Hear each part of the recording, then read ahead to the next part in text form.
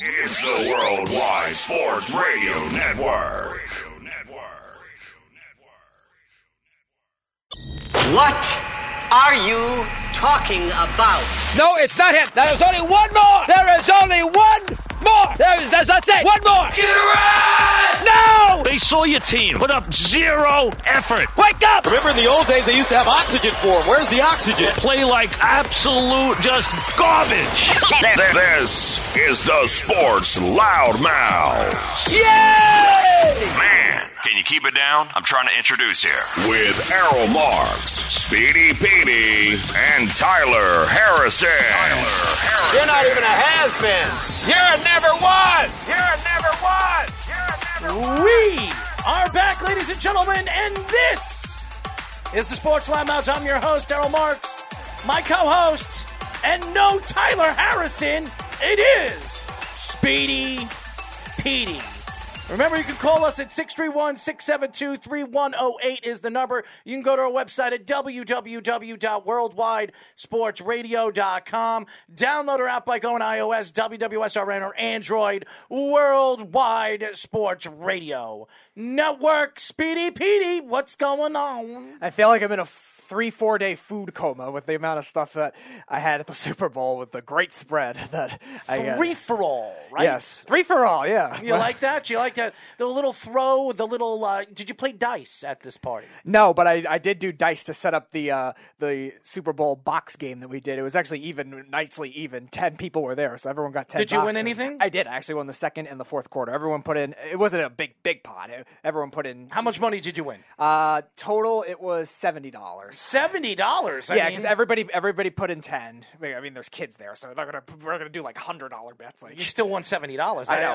I got the second. $70. I got the second quarter, and I got the fourth quarter because I actually, believe it or not, got the final score exactly correct. The And beef. It was random too. I randomized all the numbers, so it's not like I picked the 3 and the 0. It just happened to end up being that. You just cut me off. I was just about to say the beef won almost $5,000. Wow. I mean, every single year, this man makes money on these boxes.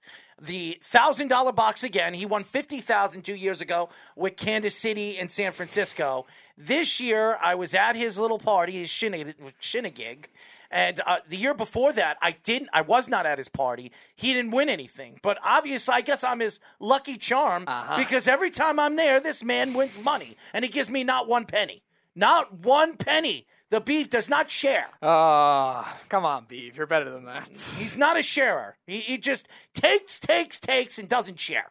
Well, he's going to need it. He needs to buy himself a woman, okay? So that's just, the beef. But we have a great show lined up for you at 9:30. We'll be talking to former Jaguars and Bills kicker and president of Proform Kicking Academy, Mike Hollis. So if you don't know who he is, he's been in the NFL. He was in the NFL for a very, very long time. And at 10 o'clock, we will finally get our special guest. He wanted to come on last week, but because of the Super Bowl, he kind of got caught up. He was driving to L.A. We will be talking to former Chiefs All-Pro running back Christian Okoye. Yay! Yes, the Niagara Killer, we call him. Or the, what do they call him? The Nigerian Nightmare. The Nightmare will be joining us at 10 o'clock. So a great show, star-studded show coming to the Sports Loudmouths. And no Tyler. Could you imagine? Tyler wanted to interview this guy, Christian, the Nigerian Nightmare, and he was complaining that he didn't come on last week. Finally, we get him on, and no Tyler. He decides not to show up today. He says he had something to do at work. I don't know what he's doing. Maybe he's fondling himself or something. Who knows? But Tyler will not be here. Maybe he had a full-blown Super Bowl hangover. Maybe he was eating too much. Maybe he ate himself. I did too, but I'm still there. Maybe he ate himself to sleep. I don't know what Tyler is doing, but he is not going to be with us tonight. So all you will have is me and the great Speedy. I want to know my name, Petey. But we're going to get in throughout the night. We're going to get into the Super Bowl, our thoughts to the Super Bowl game and last game of the season, the Bengals and the LA Rams, two very talented teams. And moving forward, the LA Rams could still be the same LA Rams moving forward. I don't know who they're going to bring back. Is Odell Beckham going to re-sign with them? Obviously, there's stories coming out that obviously Jared Goff's contract will be off next year, and some other players will be off. So maybe they re-sign Matthew Stafford after this year and give him this extension, and maybe try to get Odell Beckham and Von Miller on the list. But I don't know if that's going to happen. And by the way, did you see what the GM did at the Yes, he wore the shirt that said F-bomb them picks. F-bomb the picks, because everybody was attacking him that he made a mistake trading away all the future picks to bring in Von Miller, Odell Beckham, and Matthew Stafford. Oh, I've been critical of him for 4 years. Listen, they won a Super Bowl, and it absolutely helps out for whatever they gave up. But the future is not good for this LA Rams team that could really fall apart in the next 2 or 3 years, because obviously they do have Jalen Ramsey. They do have Aaron Donald under contract. They have to re-sign Jefferson. They're going to have to sign, obviously, Matthew Stafford, Odell Beckham, if somehow they can swing that one. But Odell Beckham's not going to have a season next year. Okay, so he's going to be out for the whole season because I think he has a torn ACL, and he could be out a significant amount of time, maybe 10 to 12 months. So I don't expect to see Odell Beckham next year. So maybe they do decide to extend him, and if Odell Beckham promises to take the 2-year deal, they pay him next year, and then they pay him the year after. He's just not going to make as much money. I don't know what Odell Beckham is going to do moving forward. But anyways, so why don't we get into the Super Bowl? We will get into this whole NBA situation, because it seems like there's back and forth going on with the Nets and the 76ers. The introduction of James Harden the other day, and the introduction just yesterday with Ben Simmons. Everybody's thoughts from the 76ers to the Brooklyn Nets, and moving forward with both teams. And is Kevin Durant really upset at James Harden? That is something that's going to be talked about in the next couple of weeks. We also get, what else are we going to get into? We're going to get into Matt Harvey. The Matt Harvey thing, being, yes.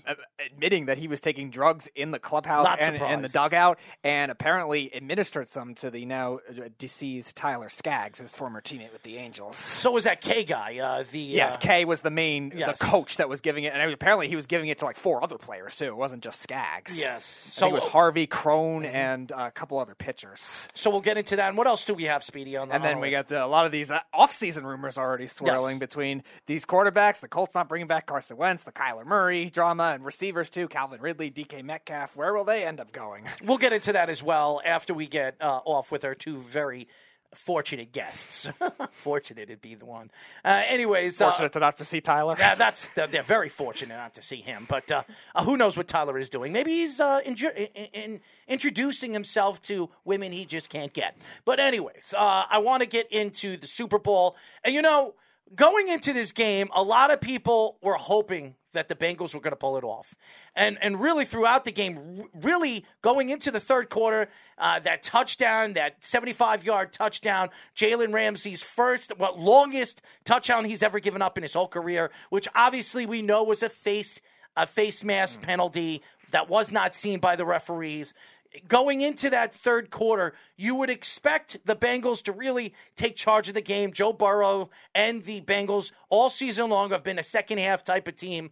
But to me, watching the game and understanding how the game was moving, the Odell Beckham train really started. I did not think Odell Beckham was going to play a big part of this game. And yes, Trey Larkin, you did like to, throughout the last couple of weeks, you've been talking about how good Odell Beckham was going to be in this game, how important he was going to be with the Rams, and how important he was going to go and be the player that everybody thought he was going to be with the Giants and obviously the Browns being a very special addition at the wide receiver position. But really, I did not expect Odell Beckham to have the game that he did early in the game. He had the first touchdown of the game. He was looking like he was going to be the MVP of the game. He really was. The first half was Odell Beckham's half until the second quarter, where he made, I guess he made a stop. He stopped for a second, and his knee went. And it was his bad knee, obviously the torn ACL knee that he tore a couple of years ago. But to me, it's sad because you watch Odell Beckham, his whole career, he's been trying to really get away from the whole Giants thing, the complete embarrassment, picking up his leg and making it seem like he was pissing all over the touchdown area and talking to the Nets over there with the New York Giants and getting hit by it. I mean, for his whole career, he not only has been a star with that unbelievable famous catch that he made against the Cowboys that really turned him into a superstar, but really his back and forth banter on and off the field with the New York Giants. Everybody, was hoping to see Odell Beckham turn into the player that he once was and trying to compare him to Jerry Rice. And going into this game, I just didn't know if the game was too big for Odell Beckham. And boy, oh boy, I will say that I was wrong. I was wrong about Odell Beckham going into this game. I was really impressed how he showed up to this game and played as hard as he did. And to lose Odell Beckham as early as the Rams did, I really thought at one point that the Rams were done. Because if you're going to depend on Cooper Kupp throughout the game, and by the way, we're going to get into Cooper Kupp and how fantastic he was in the game. When they needed to use him and how important he was in the fourth quarter, they absolutely did what they needed to do to win the game. And he did absolutely what he needed to do to help his team win the game.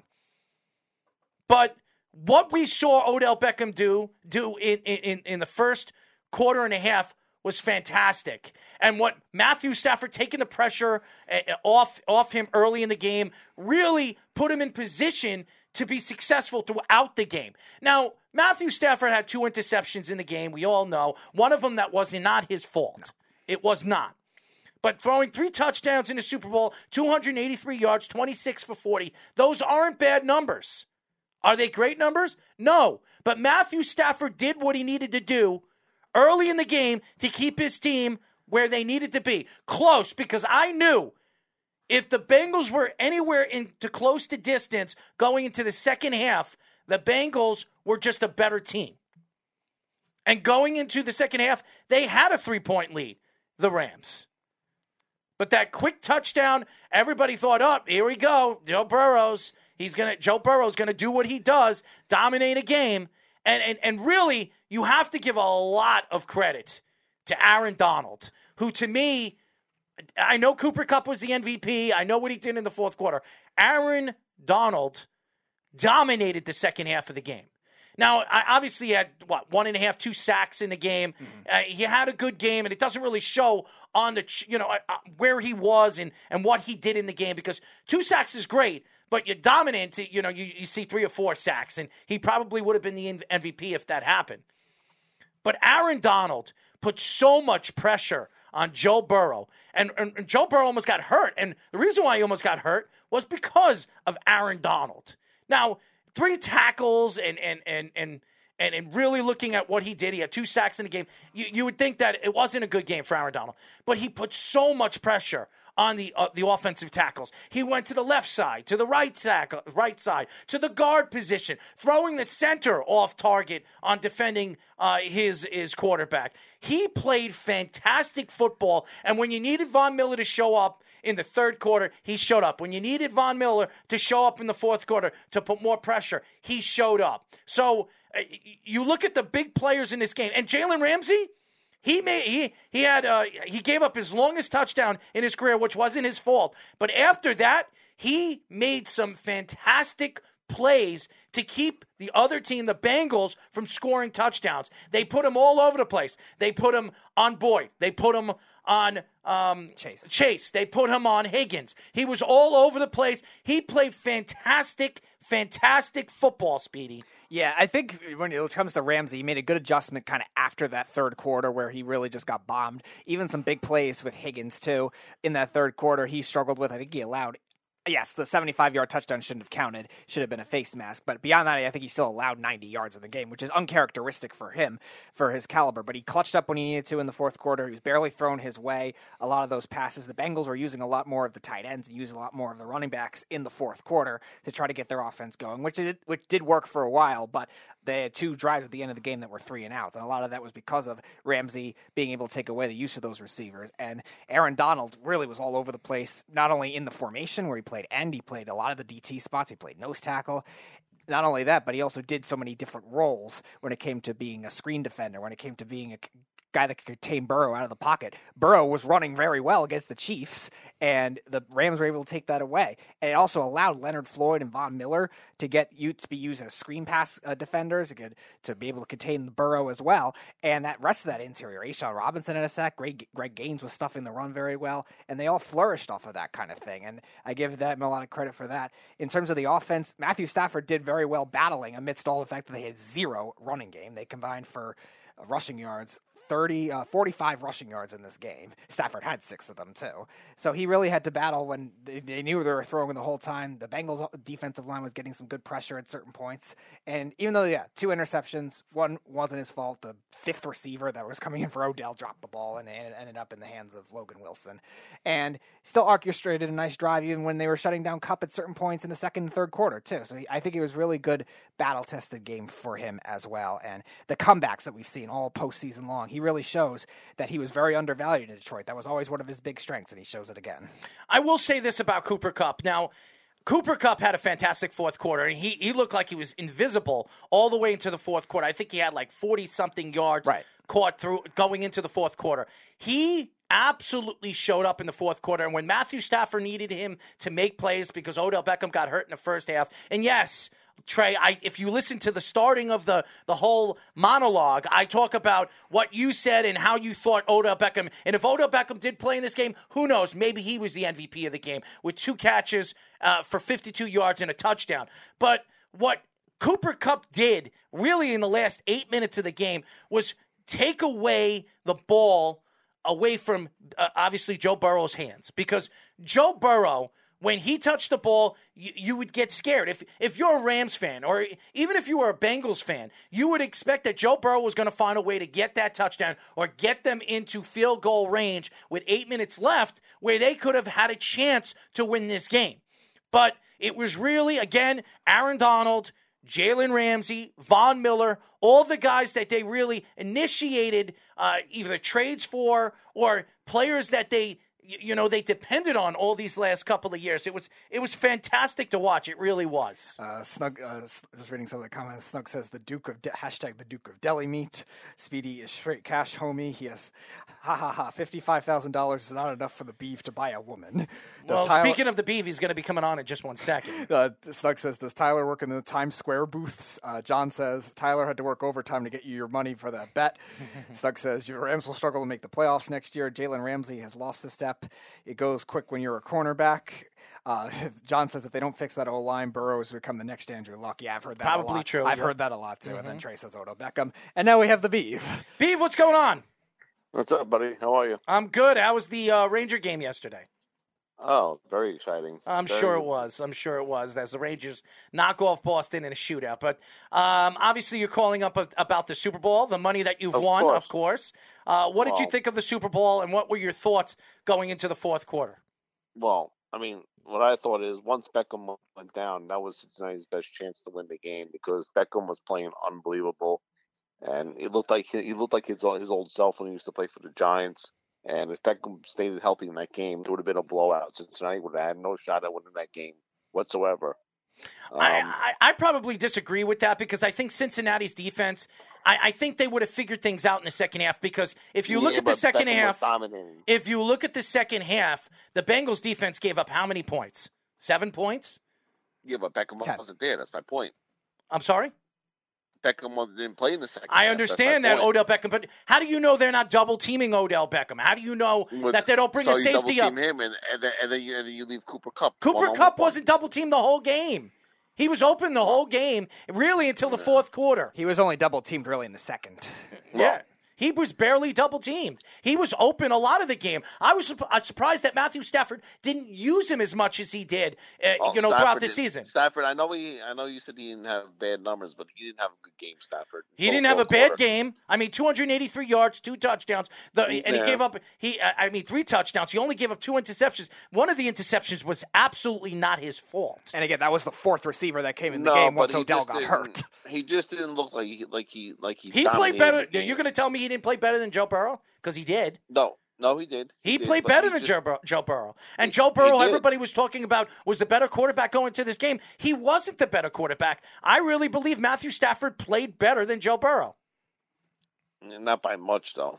Well, nobody said it was by much, but again, you still have to be able to finish drives, and the Rams were able to do that. The Bengals still were settling for field goals a lot, and outside of the big play, you're looking at like low 200 yards. Comparing a quarterback who's been in the league a lot longer, also. Well, first of all, let's not talk about how long he's been into the league because he's been on he was on a horrible team for many years, the Lions, and he did play with Calvin Johnson, and everybody's going to say, well, he did play with an all-world wide receiver. Yes, he did, but where did they go?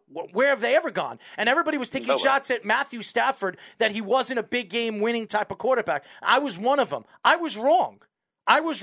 Matthew Stafford deserves all the credit for this championship game. When he needed to make the throw, when he needed to make the play. I don't think he deserves all the credit. I mean, look at the defense they had also.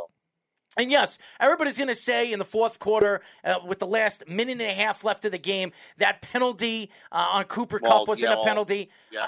I will say, maybe so. No, not the Cooper Kupp one. The one before that. That was the Cooper Kupp. Cooper Kupp was the one. Cooper Kupp was the one that was questionably held. Yes, it wasn't so obvious, so that it was like too egregious. I could see why they wouldn't call it. It was kind of soft, ridiculous. But there was the touchdown. Holding is impeding his route, though. And the touchdown was ridiculous going into the third quarter when they got that touchdown at face mask. That was an absolute penalty, and you won money on that, buddy.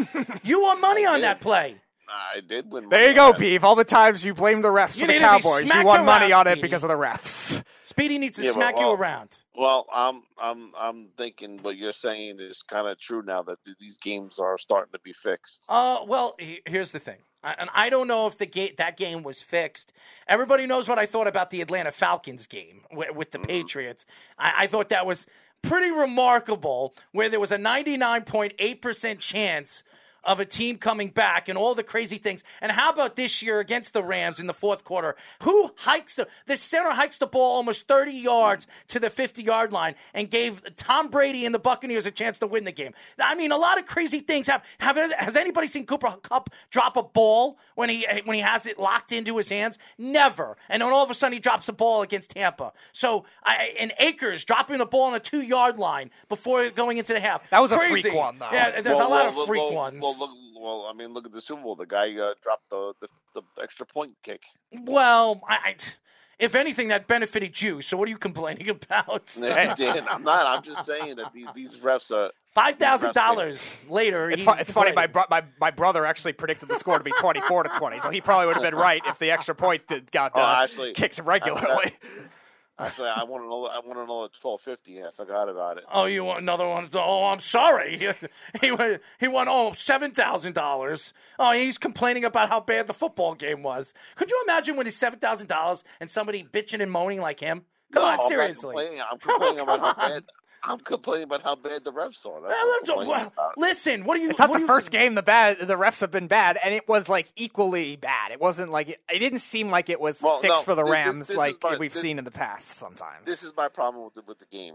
There was 2 penalties called, and I think in the first half, and all of a sudden in the fourth quarter, with a minute 38 seconds left, you had like 6 flags in a row. It was ridiculous. No, it wasn't 6 flags. It was 2 flags. And they were one of them wasn't a flag. But again, maybe they were making up on the flag that they should have called when Higgins ran it all the way 75 yards for a touchdown. There you go. That's my point. All right. There were 2 egregious ones. There was that T. Higgins one that should have been called for a face mask and negate the touchdown. And on the play that the Bengals linebacker Wilson got the penalty, there should have been a false start called. So those 2 are the big ones that were canceled out. But beyond that, I don't think there was anything that you could say designatedly fixed the game for the Rams completely.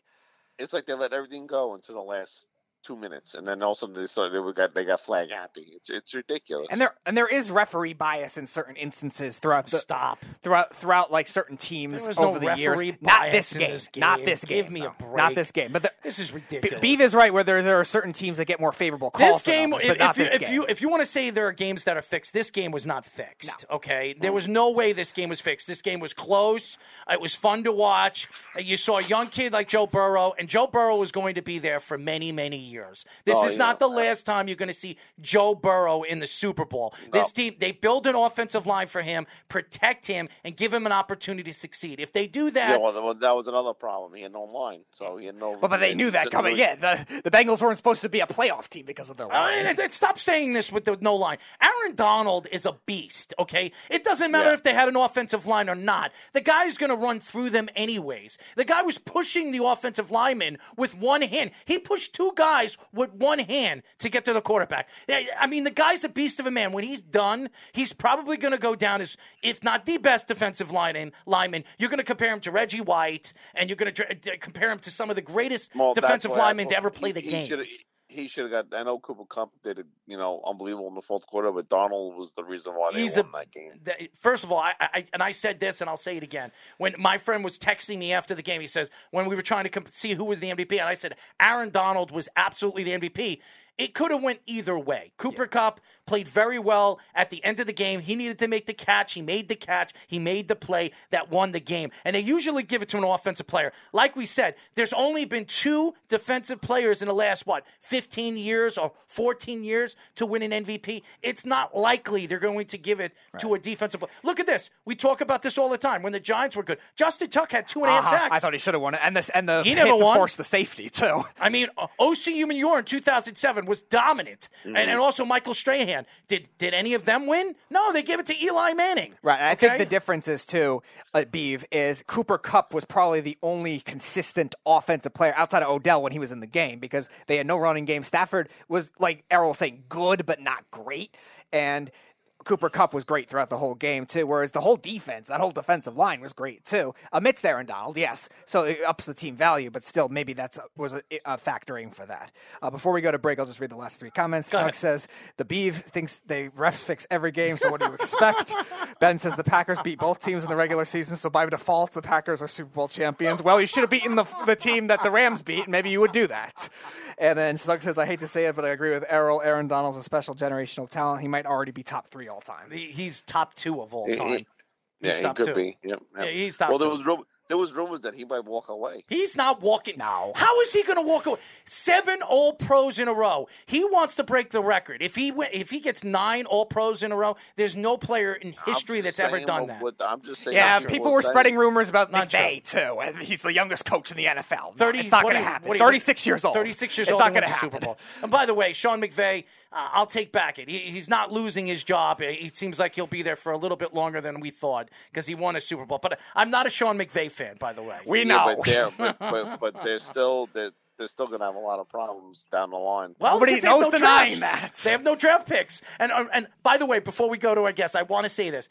The GM can sit there. He can wear the shirt saying, I trade. What did it say? It said F-bomb them picks. F-bomb those picks. I'm going to tell you this right now. He won't be saying that 3 years from now when he has no picks. He's got disgruntled Jalen Ramsey who wants out. Aaron Donald's going to say, what the hell's going on with this team? Odell Beckham's going to be flying somewhere else. And Von Miller's going to say, sayonara, I'm going to the Hall of Fame. He is going to be really wondering where this team is and what this team's going to have in the future. So say whatever you want, GM, whatever his name is. Wes Snead. Do whatever the hell you want to say and say whatever you want to say or do whatever the hell you want to do at that parade. Great. You won a Super Bowl. You did exactly what you wanted to do, but you just traded away your future. So good luck. He did. But again, it was an interesting game. It was entertaining. It was a lot of action. Absolutely. So. Beav, thank you for calling, bud. Keep listening. I'll talk to you later. Yep, you got it. Later. The Beav from Bayshore. Wonderful, as always. At least he didn't say anything crazy like, saying that some defensive tackle's better than Aaron Donald. He already thinks that Ezekiel Elliott's better than Barry Sanders. We should ask Mike that. Neville Gallimore, young defensive tackle for the Cowboys. He's coming for Aaron Donald. You better watch out. Please. Oh, my God. Him and his Cowboys. I'm lost. Anyways, when we come back, we'll be talking to former Jaguars and Bills kicker and president of Proform Kicking Academy, Mike Hollis, here on the Sports Loudmouths. You're listening to the Worldwide Sports Radio Network. This is the Sports Loudmouths. Bringing it back for Mr. Mike Hollis. Yes, a little rock steady.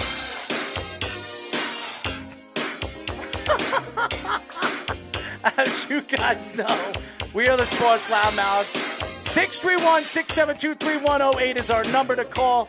Go check out our website at www.worldwidesportsradio.com. Download our app by going to iOS, WWSRN, or Android, Worldwide Sports Radio Network. Well, football is over, well, for a little bit. We will be talking about trades and trade deadline. Well, not trade deadline. I'm sorry. A free agent market, which is opening up in the next couple of weeks. And then we'll be talking about the combine. I mean, it never ends. Football never ends. It's all year round. So the NFL loves it. Roger Goodell loves it because it puts money in his pocket and everybody else. So why not? And we have a very special guest. We have a stars of guests coming on this show tonight. We are now talking to former Jaguars, Bills kicker, and president of ProForm Kicking Academy, Mike Hollis. What's going on, Mike? What's going on, fellas? You're quite comical. I've enjoyed the last 10 minutes of listening to you guys. Wow. Well, we are. There is a reason why they call us the Sports Loudmouths, because we are very loud, and our guests are very loud as well. I mean, if it's not our fans, it's our guests, and we like to have fun with our guests because we want them to know that this is not like a regular radio interview. We like to have fun, and we like to enjoy and get you feeling like this isn't one of those interviews like, I've heard this question before. How many times do I have to answer this same boring question? And then you're ready to get off. And I remember before we talk, we had, what do we have? Brandon Lloyd. Brandon Lloyd on our show, 2 weeks ago. Yep. And Brandon Lloyd, before we got him on the show, he says 15, 20 minutes, the longest. He winded up staying on for almost 50 minutes. Ovi Mohaley did the same thing. He loved hanging out with us and having a conversation with us, and it was just it really shows what we do and driving people to actually want to stay on with us and have a good conversation. But before we get into your career and what you thought about the Super Bowl and everything else we're going to get into, tell us a little bit about your ProForm Kicking Academy and how did this get started? Well, I played for 9 years in the NFL, and as a very small athlete on that NFL team, on the NFL field, I was 5'7", 5'8" on a really good day if you stretch me out real good, 180 pounds, and maybe a little bit above average athlete. Ultimately, it was the technique that really did it for me. I wasn't a great athlete. I played against guys that were just monsters, that were just incredible athletes that could just kick the ball a mile without even trying. I was not one of those guys. I had to put a lot of effort into my technique and my athleticism, whatever I had, but my point was that I'm very, very passionate about what I did, and I wasn't supposed to play in the NFL at my size. I didn't fit that stature of the NFL athlete. So I really focused on wanting to help kids out and prove to them that they can actually do a lot better than they even think they can, because that was me. I never really had a goal of playing in the NFL. My goal was to be as good as I could be and take every day at a time and just kind of learn and challenge myself and get as good as I can be. And whatever level I get to, when I'm doing that, then great, I've succeeded, But, the NFL happened to be the level that I got to, and obviously that was, icing on the cake, really. So I just want to, just tell these kids that and show them, and, I'll be 50 in May. Mm-hmm. So, and I'm still kicking. I was out kicking today. So, I'm able to still do it, and I think these kids they don't know their potential, and that's really where I'm trying to drive the point with my academy. Is I'm really excited to share what can get them to whatever level they can achieve with this technique. So I'm just real passionate about it. I love doing it. Well, it's funny you say that because we have a guy that's not here, but he drinks a lot and he eats too much. Maybe we get him out to your academy so you can teach him, and maybe he loses a little bit of pounds, or maybe if he doesn't, we bend him over and you kick him in the ass because that's what he needs. Maybe he'll pull off a Charlie Brown. That's true, too. Do that. Well, he's not here. That's why it's so fun to pick on him. But we pick on him when he's here anyway, so it's great. So why don't we get into your NFL career? What was it like to play in the NFL for 9 years? You were saying you were 5'7", 5'8", and 100 and nothing. But the fact is, being in the NFL for 9 years isn't is something to brag about, and it isn't something to be shameful about. What was it like playing in the NFL all those years? Well, as a kicker, you're the only one on the field that's kicking the football. obviously you got a punter that does it as well. And sometimes you have a kickoff specialist, or if it's a punter doing kicking off as well. But regardless, you're on the field. You're the kicker. The team is relying on you. The pressure's there just because of the level of play you're at. The expectation level is off the charts, not only from your coaches, but kind of your teammates. I mean, they kind of understand because they're on the field too. They make mistakes. Coaches, they don't understand mistakes. They don't think they're possible. Like, how in the world can you miss that kick? That's all you do. So I get that. I've got that at times. I won't say I got a lot, but I've got that at times when I've missed an important kick. But fortunately, I didn't miss many. I can only really think of one kick that I missed that cost us the game. I've made plenty of game winning kicks in my career, but it is very stressful mentally and physically being a kicker. But as I tell everyone, someone's got to do it. I just fell in love with kicking, and I challenged myself really. And so that's kind of the thing is, each game I approach it the same. I'm going to do the best that I can personally. If I do great and the team wins, that's awesome. Again, another icing on the cake. If I do great and we still lose, I'm upset that we lost. If I was 100% of my kicks and, good kickoffs and all that, if I'm satisfied with the game, then, in my mind, I'm okay with it. We lost. It sucks, but I personally did okay, and I'm going to carry that into the next week. So, answer your question, straight up, man, it's stressful as to be a kicker. But I enjoyed it. I love the pressure. I was kind of a wreck on game day. I'm not going to lie. I was a little nervous, but overall, I just love the pressure, and I love playing well, and I love winning games. So we're based out of Long Island and based out of New York. So there's a lot of Giants fans listening, including myself, who got to watch Tom Coughlin coach. You got to play for Tom Coughlin in Jacksonville. So what was it like being coached by Tom Coughlin? And was he really as much of a hard ass in Jacksonville as a lot of people perceive? Because it's always perceived that he got kind of softer, more lenient as he got towards the Giants' career. Oh, I've got some great answers for you. Yes, he was very disciplined. And, at the younger ages, when guys are young and, we just like, what's going on? This guy's just like a dictator. And, what's up with all these rules? And, there was some, in my opinion, silly rules, finable rules, which is kind of crazy if you think about it. Now that you're not playing football, if you get fined $1,000, that's a lot of money. But back then, whatever, just take out my check, no big deal. Goes to charity anyways, right? Supposedly. Anyways. Maybe his charity, because we did a lot of stuff for his charity. Exactly. He's finding everybody, No, but, the rules were tough. He was very disciplined. But you looking back, man, you're like, man, he did some good stuff. He was like that Vince Lombardi. The players loved him, but they hated him kind of thing. It's a love-hate relationship kind of thing. But, he's influenced my life as I am today. Just being on time, being very disciplined, being accountable. There's a lot of things that run through my head on a daily basis, I think, that I can think of that, that I do in my daily life that, that brings me back to the times I played. And I guess you guys don't realize this, but I was on the Giants roster. Yes, 2003. I signed a 5-year deal with the Giants, right? Mm-hmm. That was back when Jim Fossil was coaching. So that was Jim Fossil's last year. So backtracking, playing for Coughlin, it was kind of tough and all that. I go to Buffalo, play a year there. Then I move on to play with the Giants. I was injured in preseason that first year, got on injured reserve, had a surgery. I've had 4 back surgeries. So I was on injured reserve that whole year. And at the end of the season, when they fired Fossil and talking about hiring Coughlin, I'm like, well, there goes my 5-year deal. I would have just used one of it.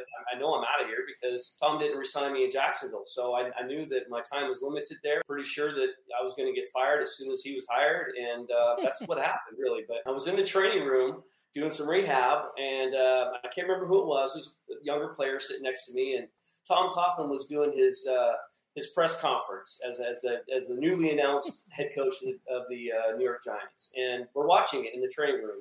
The guy's kind of nodding his head. He's like, yeah, I kind of like this guy. And then kind of turned over, looked at me and said, hey, you played for him in Jacksonville, right? How was that? And I'm like, I said, you see the TV we're watching right now? We're sitting here in the training room watching this TV right now. I said, when he gets hired, I'll give it maybe 2 weeks. These TVs all in here in the locker room, they're all gone. They're going to be gone. Those TVs are gone. Just, I promise you. And I was right. Within 2 weeks, the TVs were gone. And I said, okay, well, you like him, you love him, but you're probably going to hate him for a little while at least. But, and then, Michael Strahan had some words in Tiki, I think, with Tom. I wasn't around, obviously, because I was released and fired. But the rumor is, of course, that they kind of, sat him down and said, listen, you got to chill out on some of this stuff. So whether it worked or not, I don't know. And I think Tom at his older age has kind of, learned a little bit about players and how to treat them differently. But he still was very disciplined. I'm pretty sure in New York, the Giants, he was very disciplined. As you guys know, we are talking to former Jaguars and Bills kicker and president of Proform Kicking Academy, Mike Hollis. He also was part of the Chargers organization. He was also, again, as you heard, he was part of the Giants organization for a little bit as well. So good thing you got out of the kicking curse of the Chargers. Ever since Nate Kading tore his ACL, they haven't had a good kicker. That was my first experience in the NFL. That was just a rookie training camp. I competed against John Carney and damn near beat him out as a rookie, right? But I learned a lot from John, and I learned a lot from the organization. Junior Seau was a guy on the team. I looked up to him as a leader, just kind of was in awe of that, And Stan Humphries was our quarterback. Darren Bennett was the Australian punter, But it was good times. The time I was there was awesome. Well, it's so funny you said that because Jarvis Green, we had him on last week, and he was talking about Junior Seau and how great of a guy he was and really his career, not only with the San Diego Chargers, but even with the Patriots, how special he was and how good of a person he was, and he was a person to look up to. And may he rest in peace, by the way, because you talk about fossils. He passed away, too. May he rest in peace as well. Junior Seau, we were talking about CTE and how important he was, not only for the San Diego Chargers organization, but all of the NFL because of who he was and what he stood for. And it's a shame that his family and the story of Junior Seau, you try to just think of the great things that he was on the field and just the short of life that he had because of the CTE. And that's what I want to get into. When you heard about CTE, and it's such a big story for the last 7-8 years. We've seen Patrick Willis retire early, D'Brickashaw Ferguson retire early, Calvin Johnson retire early. Curtis Martin talks about, I know Curtis, I've been to so many events with Curtis, and he talks about in Oakland, he remembers the time that he was playing with a concussion, his nose was bleeding, and Bill Parcells told him to get his ass out on the field and play, and it's crazy with Vinny Testaverde. So what is your thoughts with CTE? You were a player, and you played against some of these players that came down with CTE and lost their lives. What were your thoughts when you heard the story and Roger Goodell trying to just completely, wave it and throw it under the rug and make it just disappear? What were your thoughts with the NFL and how they handled this? It's twofold because you've got the players that the typical type. Well, I won't say. Typical type of players. They're the guys that want to get out there and play regardless, right? I mean, there's a lot of guys on a lot of teams that play in the NFL that just want to get out there and smash heads. They want to make plays. They want to earn their incentives. There's all kinds of reasons why they want to get out there and play. Well, when you get injured, it flips. The coaches want you out on the field because you're an investment for the team, no matter what. The trainer in the middle is literally in the middle between the head coach and the player. He's the one saying, well, he's got this going on. He's complaining about this pain or whatever. I don't think it's as bad as he says. Coach says, well, yeah, I agree with you. Get him on the field. Who cares? Obviously, it's changed since then. A lot of rules have changed in training camps, taken away a lot of the hitting and the time spent on the field for obvious reasons and so forth. But I think that there's a lot of things now that you fast forward. Now that we've discovered CTE is an issue, and probably discovered obviously it comes from bashing heads and not taking care of the players if they do happen to have a concussion, and it's a lot more serious than they originally thought. And I think it was the NFL is kind of the CYA kind of thing. They're just like kind of trying to cover their ass a little bit.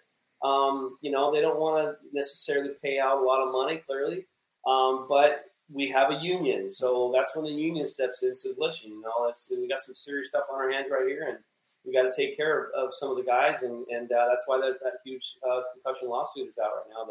that CTE lawsuit. But with regards to just the difference between those players, I mean, guys want to get out there and play, and sometimes it's on them. Hey, we didn't know that back then, and clearly now we do. But on the other hand, it's the coaches. Hey, get him on the field. Who cares? You saw stars, no big deal. Get him out there. So it's twofold, and it's really sad. But now that we've kind of recognized and understand it a lot better, hopefully there'll be a lot more changes, and hopefully they'll take care of the players that have been affected by it.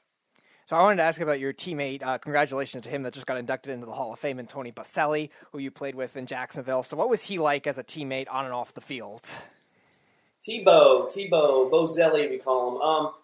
He was his locker room was right next to mine, so I saw him every single day, right next to me. He's a sloppy guy. He's got clothes everywhere, stinks. Yeah, I'm kidding, but kind of. No, he's a good guy. He's gotten really busy in his post-NFL career. Sometimes he's too busy for the rest of us, but, Tony's Tony. And, hey, he's in the Hall of Fame, so how you going to argue that? So I'm glad he's finally there, I guess. It's taken him a while. The poor guy, what has it been, 7 or 8 years or something? He's been on that list and never gotten that call or the knock on the door. But his family's very happy, excited. The whole organization at Jacksonville here, it's our first Hall of Famer as a Jaguar franchise. So it's very, very excited for the city. We're all behind him and support. But Tony's he's busy. He's doing his own thing, and I'm glad. I'm happy for him, and a lot of teammates have been real happy for him as well. He only did play 7 years, but that was kind of the only holdback, I think, is what they were talking about. But I'm telling you, that guy was a stud, man. He was incredibly talented. If he hadn't had that bad shoulder, I think he would have played another 10 years or more, and definitely would have been a Hall of Fame a lot earlier than now. But well deserved, and I'm happy for him. As you guys know, we are talking to former Jaguars and Bills kicker and president of ProForm Kicking Academy, Mike Hollis. We've had a lot of kickers on this show, okay? Professional kickers, semi-pro kickers, and I ask them some silly questions, and a lot of them, they pretty much throw themselves under the bus. Now, we have talked, the wrong word, we have spoken to a lot of unique kickers. Now, a lot of these unique kickers tell us that they're very good dancers, okay? And they have to learn how to keep their balance. And their wives took them to ballroom dancing, and then they took them out to merengue and bachata and stuff like that. Now, Mike, I want to know, are you a good dancer? Do you have twinkle toes? Are you a ballet dancer? Is that how you become a good kicker? It takes me about 7 to 8 drinks before I think I'm a good dancer. And then maybe. I can get down a little bit, I think, but I wasn't really weird about the whole balance thing and kicking. And my philosophy is a little different. I got a lot more forward momentum, so I don't need a lot of balance, because a lot of guys do stop to kick the ball and they have to be kind of balanced on the plant foot, I guess. But my thought is, I'm moving forward when I kick the ball, for the most part. So being balanced isn't something that was really important for me, but. Being coordinated, that's a different story. So that goes back to that whole analogy of the dance. Dancers are typically pretty coordinated. I wouldn't classify myself as extremely coordinated, but I guess I got enough coordination to be a kicker in the NFL, and that's all that I care about. Who's the best dancer? Who was the best dancer on the Jaguars? Was there anybody that broke it down in the locker room? Was there any crazy music that you listened to when you won or lost? Well, who was the dancer? No, not really. I mean, we had guys that were, dancing wasn't allowed in the locker room. We were playing with Tom Coughlin, so I'm kidding. No, I don't know. There's, the brothers, they get in their groups and they dance away, and, they're all good dancers. I don't have that gene, but did I participate? No, I didn't participate, but no, we had some good times in the locker room, and a lot of victories.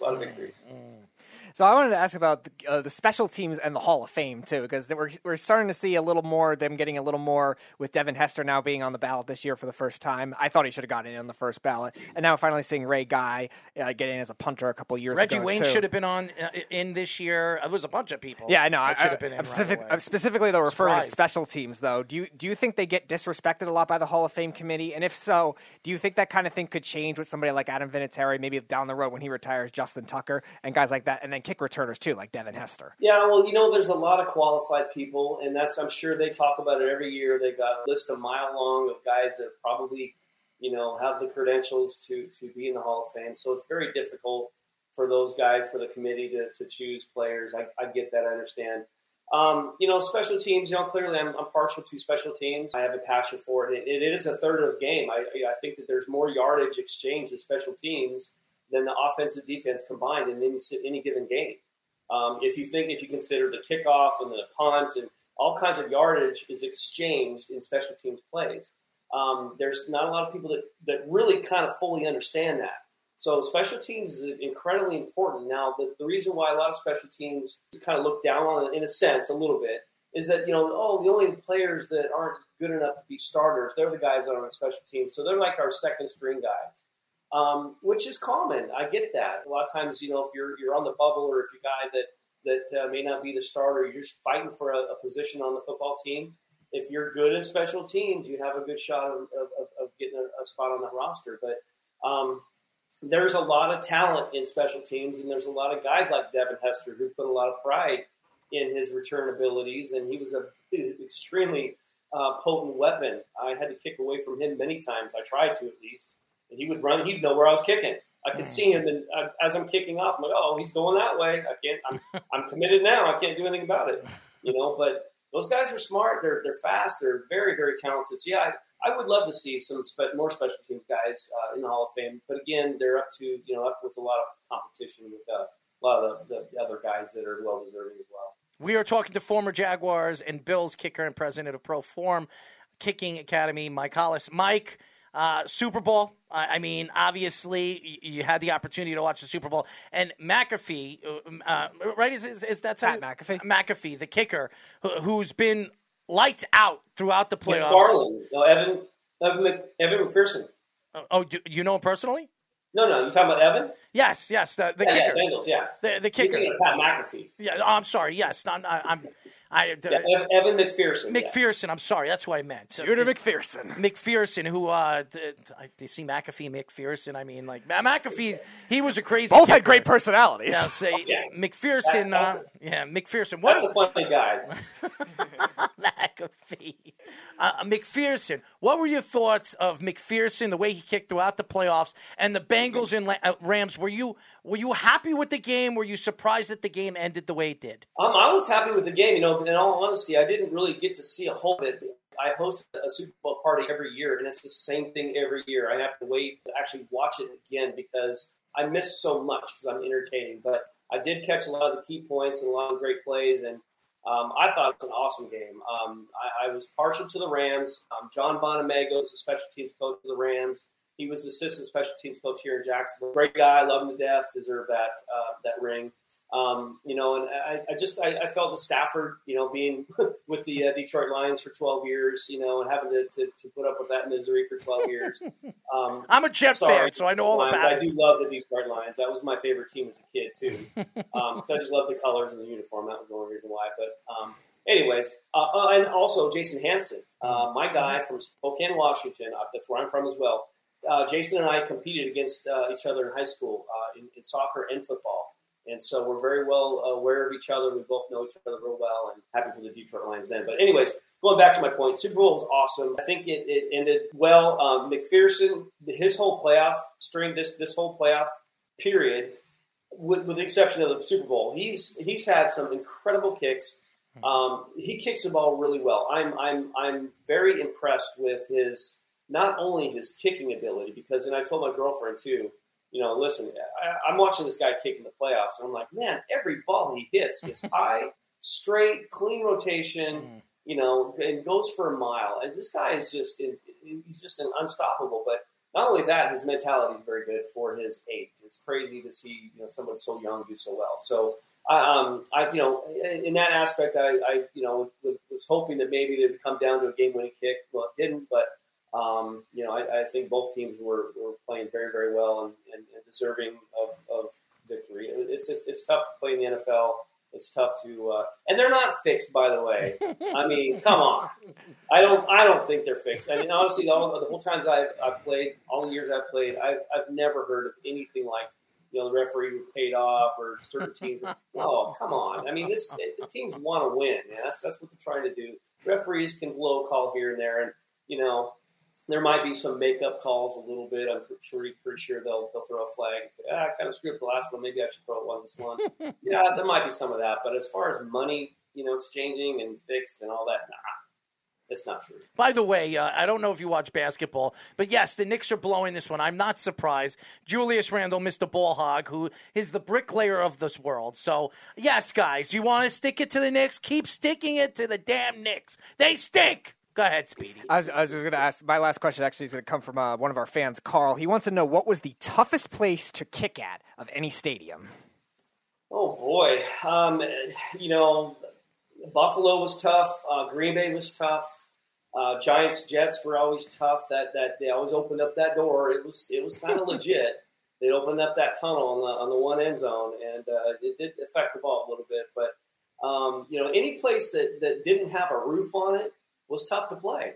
The wind is so unpredictable, and cold weather conditions are even worse. That's why I've named the three. Cleveland is a tough place to play. It was a couple times that I played there. It's the coldest game I've ever played in. It was 2000 maybe. It was the first year that Paul Brown Stadium was built, whatever stadium they're in. It was 0 degrees in a blizzard, and the wind chill was minus 23. and we lost that game. Yeah, that was a miserable game to play in. I didn't want to take my clothes off to go on the field to kick a field goal because I was just the second I took my clothes off, my parka and my pants and all that, man, it just was like ice cold. So yeah. And everybody blames Aaron Rodgers for that game, that it was snowing. It was -5 over there. And it's Aaron Rodgers' fault, even though he was 20 for 29, 225 yards, and nobody could catch the ball, including his second and third dairy wide receivers, who, by the way, are not even in the top 100 wide receivers in the league. But it's Aaron Rodgers' fault. Everyone wanted to attack him on social media. He's terrible, guys. Meanwhile, he's probably the best quarterback in the NFL. So there you go, Mike. Yeah. This is what we deal with. I was going to point the finger at somebody. Well, that's why he's obviously, he breaks up with his girlfriend. He's just a terrible guy. Everybody hates him, including the girls that he's with. I mean, listen, Aaron Rodgers, he might not be the nicest guy. He might not be this. He might not be that. But for anybody to sit here and tell me that Aaron Rodgers isn't the best quarterback in the NFL, well, then shame on you to believe that he's not. Because if you look at the teams he's been on in the last couple of years and the players, Devontae Adams is great. Unbelievable. Jones, I'm not a big fan of his, but he's a decent running back. Besides that, could you tell me, Jordy Nelson went to Oakland. Was he good? No. Randall Cobb left Green Bay. Was he good? No. I mean, let's be honest. Hey, how about this? Jimmy Graham went over there, and everybody says, well, he doesn't throw the tight ends. And he has 7 touchdowns with the Green Bay Packers. Okay, I'm tired of listening to haters of this guy. I understand you don't like him. I understand that the Chicago fans can't stand him. That's great. We have a Chicago fan up in arms right now making fun of him. But, it is what it is, right, Mike? I mean, seriously, Well, yeah, I mean, it's, he started under Brett Favre, one of the greatest ever as well. That's true. I'm telling you, people say, well, who's the players that you like to watch and who are most impressive? I go to Brett Favre and I go to Barry Sanders. Those two guys, watching them on the field. Be careful now. One, thinking, oh, my God, he just made that play. I cannot believe it. Be careful, Mike. Be careful now. We have fans now that still believe that Ezekiel Elliott is a better running back than Barry Sanders. Well, I don't know if whoever the fans are, if they've ever seen him firsthand and just watch him break ankles and just embarrass the hell out of other players.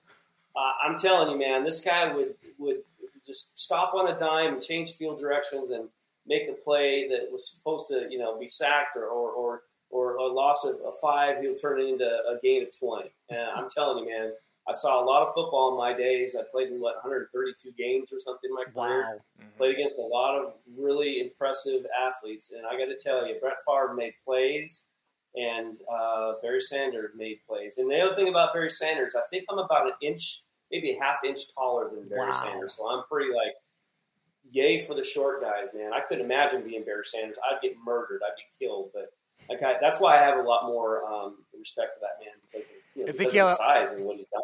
Ezekiel Elliott driving a golf cart wouldn't be better than Barry Sanders. Maybe if he's the golf ball. Maybe they could donate him from the Salvation Army container with that him and Dak Prescott left into against the Giants, which, by the way, they still lost that game. Well, Zeke has a better quarterback, Dak. I mean, Barry had an offensive line. You can't even name half the guys on that line. They were horrible. And then the his only quarterback is Lamas Brown. Who was his quarterback? Rodney Peete and I don't even know after that. Mike, you might know. You're a Lions fan. You might know. John Kitna? Yeah, I don't think he even played with Kitna. Oh, my God.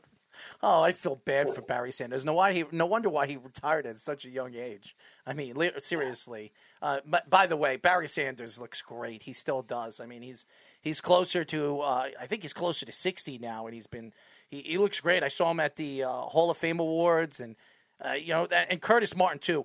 You want to talk about a running back that keeps himself in shape now that he doesn't play? He's in fantastic shape. He really is. These guys really, You too, Mike. You look great. I mean, for a guy that's been out of the game for a little while, you look great. You really do. I'm just trying to stay young, man. Just trying to defeat the odds of physics and just kind of never get old. Well, I'm going to be 40 this year, so I know all about it. I'm going to be 40 this year, so I know all about that. I mean, I thank God my girlfriend's a little bit younger than me. Well, she's a lot younger than me. So, she says, you look very young for a guy your age, or I wouldn't be here.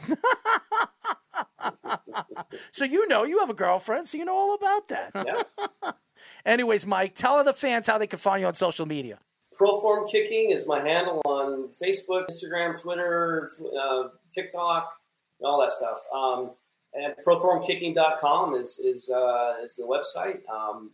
It's or you can Google my name. I'm telling you, it's a very easy thing to do. Just Google my name, it'll pop up. Probably the first thing to pop up. Well, we'd love to get you back on the show again, and maybe we could talk about working together for helping out your academy, and maybe doing something in the summertime, coming down there and doing some work with you guys. Do a live show over there. We would love to do that. We really would. Hey, that'd be cool. Absolutely. My producer over here, Speedy, if you know him, Speedy Petey, Kyle Kloiber, but his his nickname's Speedy Petey. It's great, and we'll tell you why he claims like I look like the kid from the 1979 Pete's Dragon. Remember Pete's Dragon? Come on, man. Doesn't he look like Pete? I do. You said that when he always said, "Darn it, Elliot." Right? He always said that with the Elliot the Dragon, right? That's right. I use it all the time. If I'm trying to watch my language and say something else, I would say, "Darn it, Elliot." That's right. He's Petey. That's yes. Speedy Petey, man. He talks very fast, so that's why we call him Speedy. He's got a nickname that everybody knows. He's a hit on TikTok, by the way. So, especially the stupid questions I ask him. So, definitely throws people off, and he doesn't like it. But anyways, Mike, we'll definitely get you on again. We really appreciate you joining us. And our next guest, who's going to be joining us, is an all-pro running back, Christian Okoye. So, definitely tune in when we get Christian on. Awesome. Definitely like to see that. We were in the same business for a little while. And that's right. It was a CBD company, Canaway, yeah. And Nick Lowry got us involved, or got me involved, but Nick is good friends with Christian. But, good man. Absolutely. We really appreciate you, and we're going to definitely get you on again. We'll talk. I'll have Speedy reach out to you. Thank you, Mike. Sounds good, guys. Take care. Mike Hollis, ladies and gentlemen. Jaguars, Bills, Giants, Chargers. He's a kicker, all right. And by the way, he's got some moves. I mean, Speedy, he's got better moves than Tyler. That's for damn sure. I mean, he's not even in there. We smack him around a couple of times. He's not even in that seat. Could you hit him a couple times? So I'm going to hit his ghost? Hit his ghost. I think that would be good. I mean, there you go, Speedy. It's great. Mike is awesome, by the way. Really great guy. Gave us some good information. I thank you for actually throwing me under the bus. I wasn't looking for McAfee. I was looking for McPherson, and you threw me even deeper, man. Thank you. You didn't help me there, by the way. Christian will be joining us soon, I hope. I know he's running a little late, but you did talk to him. Yes. He will be joining us. But getting back into the Super Bowl, I mean, Speedy, we talk about the Bengals, and I will say this. Joe Burrow, he didn't have one of his better games, but it wasn't Joe Burrow's fault. It wasn't Burrow's fault. And to me, when you talk about, especially in the second half, now I think they did a very good job in the fourth quarter on Jamar Chase. They really did. Jalen Ramsey really shut him down in certain aspects. They had problems with Higgins, which we believed they were going to because of his size. And Tyler Boyd, that drop in the fourth quarter, I think really cost him a chance to winning the game. I mean, what was it? It was third down and short. And it would have been a first down. I think it was 3rd and 5, and it would have been a first down if he extended enough. He was going to because it was right at the cusp of where the first down line was on a slant pass, and probably I would say 60-70% chance he would have had it just powering through if he dropped it. But he looked down the field before he caught the ball, which is the number one thing that you're always taught as a wide receiver. Always catch the ball before you start trying to get yards after the catch. And sometimes that can be easier said than done in today's game with a lot of these heavy motion offenses that we see, including what the Rams have with McVay. But still, it's still number one fundamental, or not McVay, Zach Taylor, who comes from the McVay tree, but it's still number one fundamental of that kind of receiver, just basic wide receiver play. And just so everybody knows, I know everybody is loving that the Knicks have given up a big lead. I don't want the Knicks to win. Okay, any Knick fan that can honestly sit here, they're not making the playoffs. Why would they want to beat the Brooklyn Nets? Okay, they're not making the playoffs. Let's be honest, and they should be losing as many games as they can so they can get somewhere in the middle of this. I guess you could say this raffle of a draft stock where maybe they can get themselves a top 5 pick, which could be a good player for the future for this team. I mean, it would be very stupid if the Knicks won this game. Now, giving up a 30-point lead is not something to brag about. I mean, the Knicks are a horrible team right now. But to sit here, I saw Boston do this year. I mean, Boston had a 35-point lead and gave up a 35-point lead and lost. I saw the Chicago Bulls this year. They had a 25-point lead and give up a 25-point lead and lose. So sit here and say, you laugh at the Knicks. That's great. Good for the Knicks. They should lose, and they shouldn't. And I understand that Kevin Durant's not in this game. Ben Simmons not a game. If you're a Knicks fan, you don't want the Knicks to win. That's all I'm going to say about that. As far as the rest of the Super Bowl, I think that I was very surprised that the running backs had no part of this game. I mean, Akers didn't run the ball. Henderson came into the game. I thought Henderson was going to play a big part of this game. He wasn't. Sonny Michel didn't have a good game. And then even on the other side, I believe one of the best running backs in the league, one of the more underrated running backs in the league, Mixon. Mixon didn't have a good game either. He really didn't. The Knicks were supposed to be good at defense. Not this year. Again, Carl, the Knicks this year have been horrific defensively. I think they're ranked 22nd or 23rd when last year we were a top 5 defense and in some aspects a top 3 defense. So this is not a defensive team. They added Fournier and Kemba Walker. It really hasn't benefited the Knicks defensively. So no, the Knicks are not a good defensive team. They haven't been a good defensive team really since last year. But again, I'm not talking about basketball. I'm talking about football. But I mean, again, the running backs didn't play a big part of this game. And again, you look at the Bengals and what the Bengals could be in the future. The Bengals are a very young team. They bring Bates back, which I believe they will, unless for some reason they decide to walk away and let him go, which I think would be stupid because there are teams like the Jets. There are very good teams that have a lot of money and a lot of space to add him. The Vikings, do the Vikings have enough money? I'm not sure on that. They did surge a lot of the defense the last couple years, so they might have some money. Oakland does. Oakland definitely has the money for that. And there's definitely a lot of teams, but the Bengals are top 10 in salary cap too. So there's no reason not to bring him back unless he's asking for something unrealistic. But I think knowing that they just made a Super Bowl, I don't know if he's going to be like that because he really doesn't have that same kind of ego we see a lot of the other safeties too that've been asking for this big money. Carl said, "Who can they get on the O-line?" Mm-hmm. There's a lot of interior first round draft picks that might fall just because of the position too. The Bengals need a lot, especially in the interior. Tackles are not as bad. Jonah Williams hasn't developed the way he should, but that was also because of the injury. Riley Reif is solid when he's healthy, but he was hurt for much of the year too. So most of their problems are more on the interior, which I think they can get later in the draft. And there are some good offensive linemen that are going to be available this offseason. Brendan Scherf is going to be available this offseason. Maybe you take a shot at Nate Solder, who who wasn't very good with the Giants, but he's available. Who knows? Maybe Eli Apple, Nate Solder, B.J. Hill. Just join all of them. I mean, Eric Fisher, who has had a very good career with the Kansas City Chiefs. He played for Indianapolis this year. Maybe you take a flyer on him to help out. He's a veteran player. I mean, there are some players that you could bring in. Morgan Moses, in certain aspects. Brandon Shell. There are guys that Trey Turner is going to be available this offseason. That'd be a good one. You probably could get him cheap, too. Yeah, Trey Turner is a guy that'll be available this offseason. And the Bengals have money. They have money to spend this offseason, so they can rebuild this offensive line pretty quick. And I'm telling you right now, Cincinnati will be there again next year. They will absolutely be there again next year. I'd like to see Justin Herbert there. I'd like to see Josh Allen and Patrick Mahomes, they're going to be there next year. Maybe you see the Jets, maybe Zach Wilson, Mac Jones. I mean, there's a lot of good young quarterbacks moving up in the AFC. I think the AFC is stacked with great young quarterbacks. It's the NFC that you worry about and where they're moving forward with the quarterback position. Russ Wilson might not be with Seattle. Maybe he decides to go to the Broncos. I'm hearing the Broncos might be interested in Russell Wilson. Aaron Rodgers might be coming to the AFC for the Broncos or maybe another team. I mean, there's still Derek Carr here in the AFC. I mean, the AFC is stacked with good young quarterbacks and good veteran, mediocre quarterbacks as well. So I think the AFC's set right now, and I believe that Joe Burrow is one of the top 3 young quarterbacks right now in the league. So the Bengals are positioned very, very well. Did Errol just slip in the Jets? Yeah. First of all, Carl, I slipped in Zach Wilson because Trevor Lawrence is in the AFC as well. So I'm slipping the quarterbacks right now, the young quarterbacks, and Zach Wilson. Say whatever you want. In the second half of the season, he had the second best quarterback rating in the league and completion percentage in the league as well. So he was right behind Aaron Rodgers. So yes, I think Zach Wilson will hopefully, if the Jets add some good playmakers in the offseason, that's going to be an if.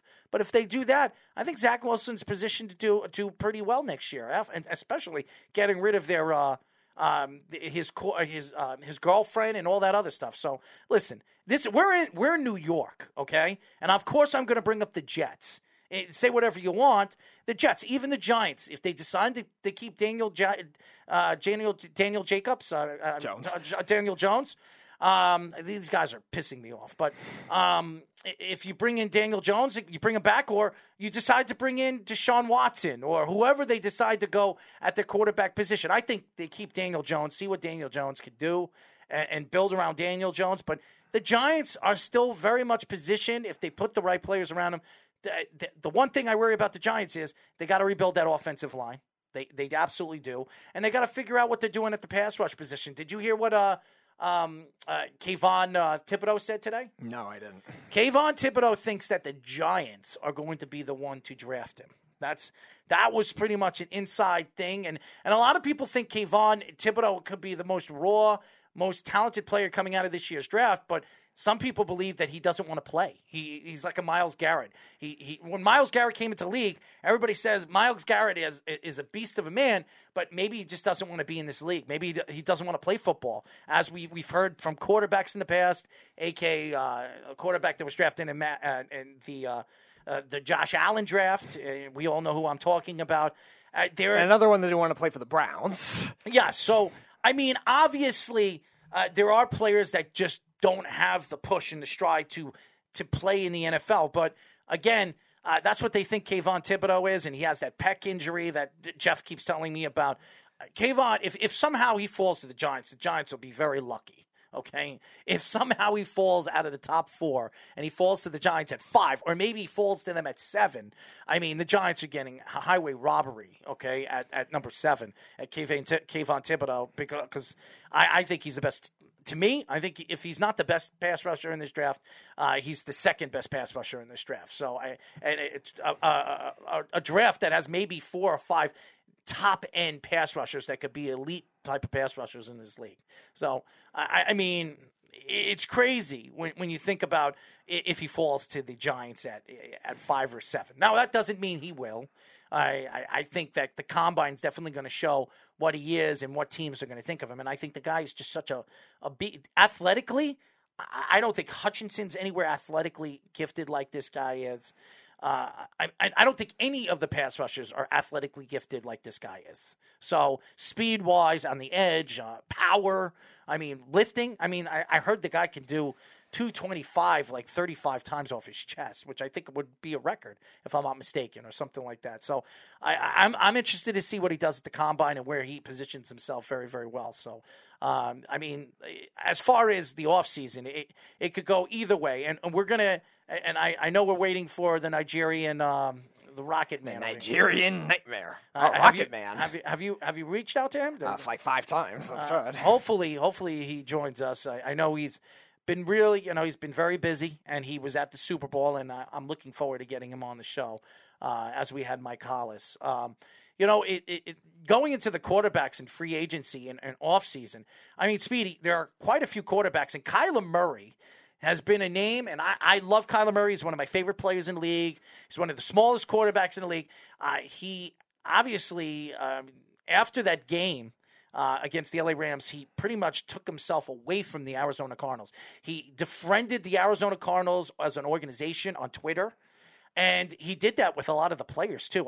What are your thoughts? What are your thoughts to this story that's coming out? Kyler Murray might be on his way out of the Arizona Cardinals, when we were talking about him, one of the more fantastic young quarterback stars in the league. And a team that really was building nicely. They went from an extreme shift of what they had in the 2013 through 2017 team, that Bruce Arians team. They kind of went from an extreme shift because that team was on the older side, and it fit to a lot of his scheme. So once he left, they really drafted to rebuild other areas and made the team fit a more modern type NFL. And a lot of that had to do with Kyler Murray and Cliff Kingsbury trying to bring the air raid offense to the NFL, which, again, has worked to some extent, but also Cliff Kingsbury has also been questioned in a lot of his game planning, and maybe there's a lot of people that believe he held Kyler Murray back. Now, some of it, kind of like what the Bengals had with this year with Joe Burrow, some of it was offensive line driven at the beginning of his career. Kyler Murray, like Joe Burrow, was holding him the ball too long. Russell Wilson had the same problem at the beginning of his career. So you wonder if that kind of thing is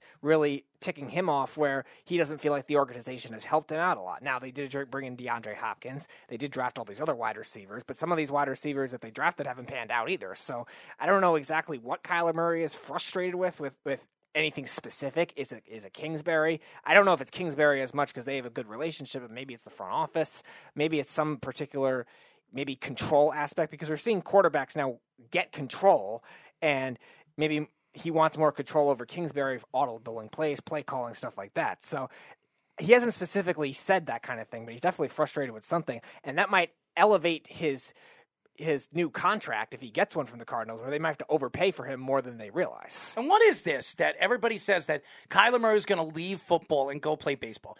There's no way in hell he's going to do that. He gave up $4 million with the Oakland Athletics to be a starting quarterback. And by the way, he'll make more money when he becomes a free agent as a starting quarterback in the NFL than as a player in the major leagues. And does anybody think, even though he was a top draft pick as a baseball player, does anybody think that Kyler Murray is going to even make it to the major leagues? Because he would have to go into the minors. He'd have to earn his spot on the major league team. And the Oakland Athletics, let's be honest, their farm system is stacked. So as good as Kyler Murray was and how high a draft pick he was, I don't know if Kyler Murray even makes the big leagues. So why would he leave it? Speedy, do you think he would leave the NFL? I don't see it. I thought that way initially, just because, one, I thought he would be raw. I didn't expect him to be as suddenly good as he was in the NFL coming in. I knew he was talented, fast, all that stuff, but I would have thought, okay, maybe he had a bad injury. Maybe the team was losing so much where they didn't develop and he got frustrated.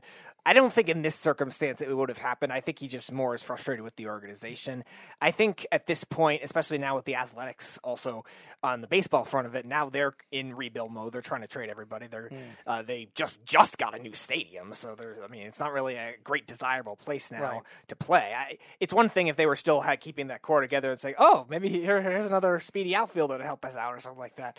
Maybe that ends up being the case. And also maybe if he had some kind of major injury. He's had a couple injuries late in the season, but I think that's also more with the offensive line driven more than anything else. So I don't know if it would be at this point. I thought that way at the draft time, and I said, no, he's not making a mistake going to play football because he's going to be drafted high. And obviously once Kingsbury got there, he's going to be drafted first overall because that's who he wanted.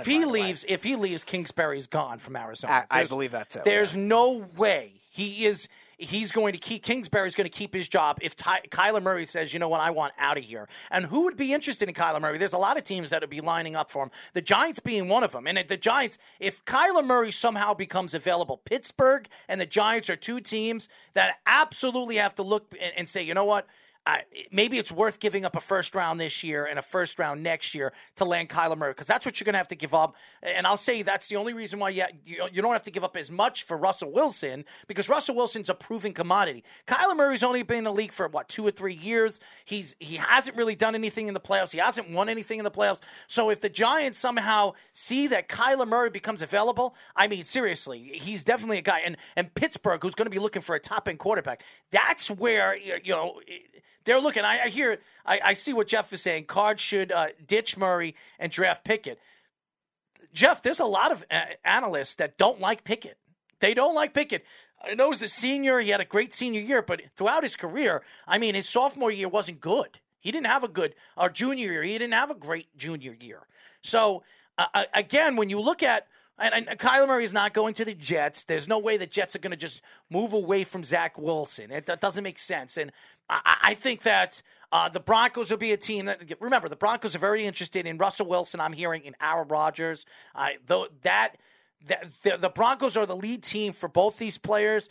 But again, I don't know if Russell Wilson's leaving Seattle. I don't know if everything that we've heard, what Pete Carroll has said, that he's going nowhere. But again, we've heard this before. And as soon as when a coach, we heard this with James Harden, Sean Marks saying, oh, he's going nowhere. He's going nowhere. And then the next day he trades him. So I don't know what's going to happen with Russell Wilson. But out of all the quarterbacks that are going to be available this offseason, I think Russell Wilson is going to stay packed. I can't see him leaving Seattle unless some team gives him a crazy number of draft picks and a player, a top-end player. That's the only way he goes anywhere. He's not going to the Giants. But a Kyler Murray,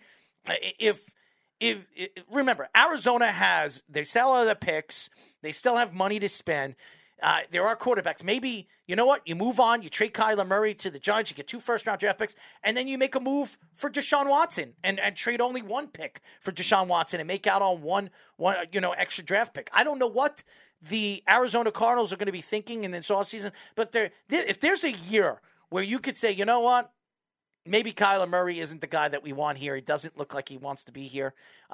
This is the year where they can move on from a star quarterback, trade him away, and bring in another star quarterback. Am I right or wrong, Speedy? Yeah, there's options available depending on if you go this year more than any year. Yeah, if you want to go for some younger team that might have the money to be able to take that kind of thing on, pay him the 30 whatever million. He's got a rookie contract. He's got a rookie contract. Right. So whoever they don't have to pay him nothing right now. No, but I'm just saying for the Cardinals in terms of value to get back in a trade, they're not going to want somebody that's going to say, all right, we're going to just have him for 1 year and not be sure if they're going to be able to pay him, because they're not going to push as hard. Well, he has 2 years. You can also franchise him. Yeah. But from the Cardinals' perspective, in terms of getting the extra compensation for that kind of trade, you want to be able to get a team that's going to be fully committed to this. You want to think about a team that's going to have money. Now, the Steelers you brought up, they're going to have to make a lot of money things work because they have a lot of bad contracts on that team. They have an older team that Big Ben's money will come off, which is definitely be helpful. But well, they don't have to sign him this year, and I think by the time he becomes available, because like I said, they can franchise him at least 1 year. I think he has 2 years. He's got a 4th and a 5th year because he's been in the league for 3. This was his 3rd year, right? Yes. So he has a 4th and a 5th year, and then they can franchise him. So they have 3 years before that happens. So really, they don't have to worry about that, Speedy. So I think right now, this would be the perfect time to trade Kyler Murray because you can get a lot back for him, and then Pittsburgh doesn't really have to pay him that much. Well, yeah, if it's a team like that, they're going to take that kind of route. I'm saying, though, in terms of the 3 years from now, a lot of these guys are going to be off the books. So it's not going to matter, Speedy. So it's not. And Kyler Murray will get his contract with the Pittsburgh Steelers if need be, because they'll have enough. They'll try to maneuver contracts by the time it becomes available. Now, you brought up a lot of the other teams that might have interest in that kind of thing. The Broncos, if they don't get Aaron Rodgers, maybe that's a destination for that kind of thing, because it's going to, again, it has to be a team with money and also a team with these offensive skill players. How about a team like the Minnesota Vikings, who've been trying to deal Kirk Cousins? Maybe he's on the last year of his deal. Maybe they consider that kind of thing with a new coach there and Kevin O'Connell now coming over from the Rams. Maybe he wants a younger type quarterback. And look at those skill players. Kyler Murray gets to play with Justin Jefferson and play with Dalvin Cook. I'm sure that's a scenario that he could love as well. And and there's definitely going to be those kinds of teams available. I mean, to a lesser extent, maybe some of the NFC South teams that could be looking for a quarterback, maybe a team like Atlanta if they want to move off of Matt Ryan, if he wants to go play with Kyle Pitts, maybe that's something that keeps Calvin Ridley in Atlanta who wants to be traded. Carolina too with DJ Moore, with Christian McCaffrey, and obviously Sam Darnold, a lot of question marks. Maybe they want to go after Kyler Murray and move off of Sam Darnold. So there's definitely a lot of options with younger teams too. Sam Darnold's going nowhere with Carolina. Nobody wants Sam Darnold right now. He's used goods. And being that they gave up a second and a fourth round draft pick, as much as everybody thinks that Carolina's just going to say, bye-bye, Sammy, he's gone and he's a goner, they're going to bring him back. They're going to have to bring him back and see what they have in the offseason, OTAs. If he doesn't make the team against OTAs, well, then they gave up the second and the fourth and they move on. But that, you know who that sets up? That sets up the coach that if he has another bad year, he will be fired because he gave up the future. The second and fourth round pick are high picks to give up, starters that you could give up on this roster, and you could have drafted a quarterback in the second round this year to replace, the quarterback that they had in line from Sam Darnold. So I think when you look at the big position, this is the year, this is the offseason when you're going to see quarterbacks that are going to stand out and not are going to become available. Like I said, the Deshaun Watsons, the Kyler Murrays. There's so many quarterbacks. I mean, Russell Wilson, you're hearing Aaron Rodgers is going to be available. Derek Carr could be available this offseason, being that there's a new coach in McDaniels. Maybe McDaniels says, you know what, I want Kyler Murray. I think Kyler Murray fits my offense better. I mean, he made Tim Tebow somewhat work, so I could imagine what he could do to Kyler Murray. Not that I think he's a great coach anyway, but still, at least schematically similar. Well, if you have Kyler Murray, it can hide the deficiencies of everything. Cliff Kingsbury. But he can't stay healthy. He can't stay healthy, and that's the problem with Kyler Murray. That if I was an owner, if I was a GM, and I'm looking at Kyler Murray right now. If you look at Kyler Murray the last 3 years, he's a fantastic talent. He really is. He really is a great player at his size. Very accurate, very fast, very dangerous. The guy is so small, and he gets hit a lot. And when he gets hit, he's not a big man. He's not a Cam Newton. He's not a Ben Roethlisberger. He's not even a Sam Darnold, who's 6'3". He's 5'10" or 5'9". I mean, I don't think anyone knows his actual height. It feels like it just fluctuates. I mean, he's not a big man, and running and his legs are a very important part of his game. He's not.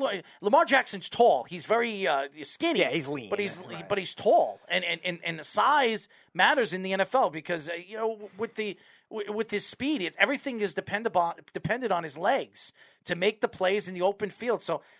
I would think that you have to look at Kyler Murray. Could this guy stay healthy a whole season? And being that there's another year, another game, put on the roster and put on the season, there could be another game. I'm hearing they could add another game for 18 games and kind of get rid of the preseason as a whole. Yeah, I think that's what the initial the owners wanted initially, and then the players didn't want that because the players already don't like the fact that they added the 17th game as it is. So I think that was the compromise as it was. But I don't know, maybe if there was an incentive to get rid of the whole preseason, more money. We'll see if they change their mind on that with the next CBA, with that kind of thing, because a lot of players are already complaining about so many different things from the extra game to the Thursday games, and because of the injuries especially. Listen, you're going to complain about stuff. There are things that they're not going to like.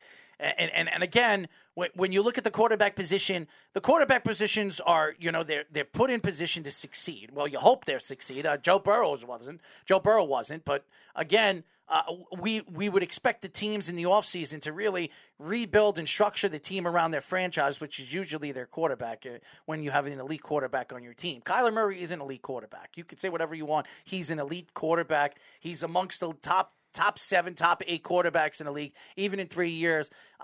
But again, what scares me about Kyler Murray when you're going to give up a significant amount for him is the fact that he's 5'10", 5'9", and he can't stay healthy. And that would scare me. Like Aaron Rodgers, he's 6'2", 6'3". He's been a dominant force in this league. So if you're going to give up 2 seconds and 2 firsts, you're still getting a player that has won 2 back-to-back MVPs, might win it again this year now that Tom Brady's not in the league. I mean, who's going to challenge him for that position? I mean, seriously. There's nobody right now in the league that is anywhere close to this good. And I don't want to hear about Patrick Mahomes because Patrick Mahomes has got to prove to me this year, coming into this offseason, that he can do it in the big stage. And in the big stage this year, everybody says, well, he beat Buffalo, blah, blah, blah, blah, blah. If Josh Allen got a chance to touch the ball in that overtime, Josh Allen goes to the AFC title game. And who knows, maybe Buffalo goes to the Super Bowl, and maybe it's a different game, okay? Because Josh Allen, to me, outplayed Patrick Mahomes in that game. Patrick Mahomes played fantastic. There's no question he's a great quarterback. But to me, this year, especially this year, Patrick Mahomes has not shown me in the big game or in important parts of the game that he can stay and be a force in the big part of the game, especially against the Bengals. Both Bengals games this year, he's had 50 yards in both games in the second half. That doesn't get it done, Speedy. It doesn't. Jeff says, keep an eye on Watson to the Bucks. That's interesting, too. I heard that, too.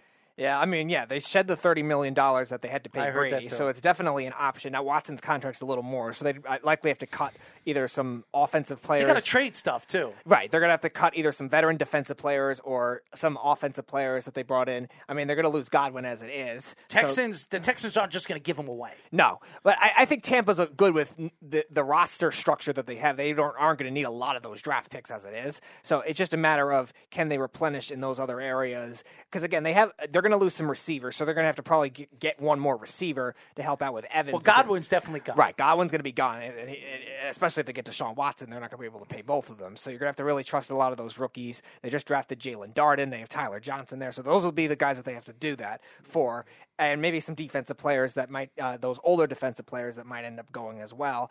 Maybe guys like Ndamukong Suh on that defensive line, William Golston, those types of guys that are making a lot of money. Maybe those will end up being the case. Ben says, met former Eagles, Bucks, and Chiefs scout/assistant coach under Dick Vermeil for the Eagles in Super Bowl 15, Bill Baker, today in waiting room at a doctor appointment. Great guy, awesome story, showed off his conference championship staff ring. Good for him, and thank you for that. Thank you for that. But Ben, Ben's been through so much. I give Ben a lot of respect for all the surgeries he's had with the kidney stones and all that other stuff. Thank God that he's getting better and he's feeling better. Because he's had a rough time. He really has. But I will say this: this offseason is going to be fun to watch. You're talking about free agency. There's a lot of great players that are going to be available this offseason. Not just the quarterbacks. We were just talking about the offensive line, defensive players. I think this is probably the best defensive lineup that's going to be available. We've seen in a very long time. We were just talking about, Bates that's going to be available at safety. There's a couple of really good safeties. There's a couple of really good corners and pass rushers.